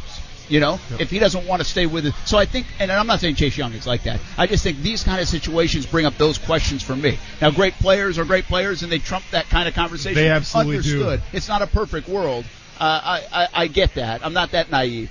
But I still think it should mean something and you don't want to give up on that football team if you can help it. No, you're absolutely right, Brent. And listen, if I'm Chase Young's teammate, obviously I want him to play in every single game, because it gives us a better chance of winning for the Ohio State Buckeyes. But to sit here and tell yourselves, if Chase Young doesn't play at all the rest of the season, and then he goes into the combine interviews and coach is like, well, how do you feel about quitting on your team? Are you not a team guy? Yeah, coaches, scouts, and GMs or whoever else are going to tell that to Chase Young. But as soon as that meeting's over, they're going to go back to the footage. They're going to watch what a beast he is on the field and be like, you know what? This guy could have quit on his team for the past 2 seasons as long as he's playing like that, as long as he's getting the quarterback like that, as long as he's, playing with a reckless abandonment like that. I want him on our team. So that's what it comes down to at the end of the day. Now, when we're talking about the 6th, 7th round picks, well then yes, then maybe that brings it starts to come into question a little more. But when you're talking about a bona fide first round pick, the coaches don't care. All right, we didn't get to just about 14 things we were supposed to do today. We'll put our picks out on social media. Hope everybody has a great weekend. We'll have our Action Sports Jacks Game of the Week on ESPN 690 coming up at 7:30 from Fleming Island against Wekiva. Of course, the Friday Night Blitz coming up tonight. And our pregame show, our Mr. Chubby's Wings pregame show, starts at 7:15 on ESPN 690. Thanks to Mr. Chubby's Wings for coming out. Those Maple Cajun were just as good as I said, weren't they? Better. Absolutely. You completely undersold them. Scott, nice work back there. Have a good weekend, man. Austin Lane, have a good weekend. I'm Brent Morton. We'll see you on TV. Thanks for hanging with us on ESPN 690. For the ones who know safety isn't a catchphrase, it's a culture. And the ones who help make sure everyone makes it home safe. For the safety-minded who watch everyone's backs, Grainger offers supplies and solutions for every industry, as well as safety assessments and training to keep your facilities safe and your people safer. Call, click Grainger.com, or just stop by. Grainger, for the ones who get it done.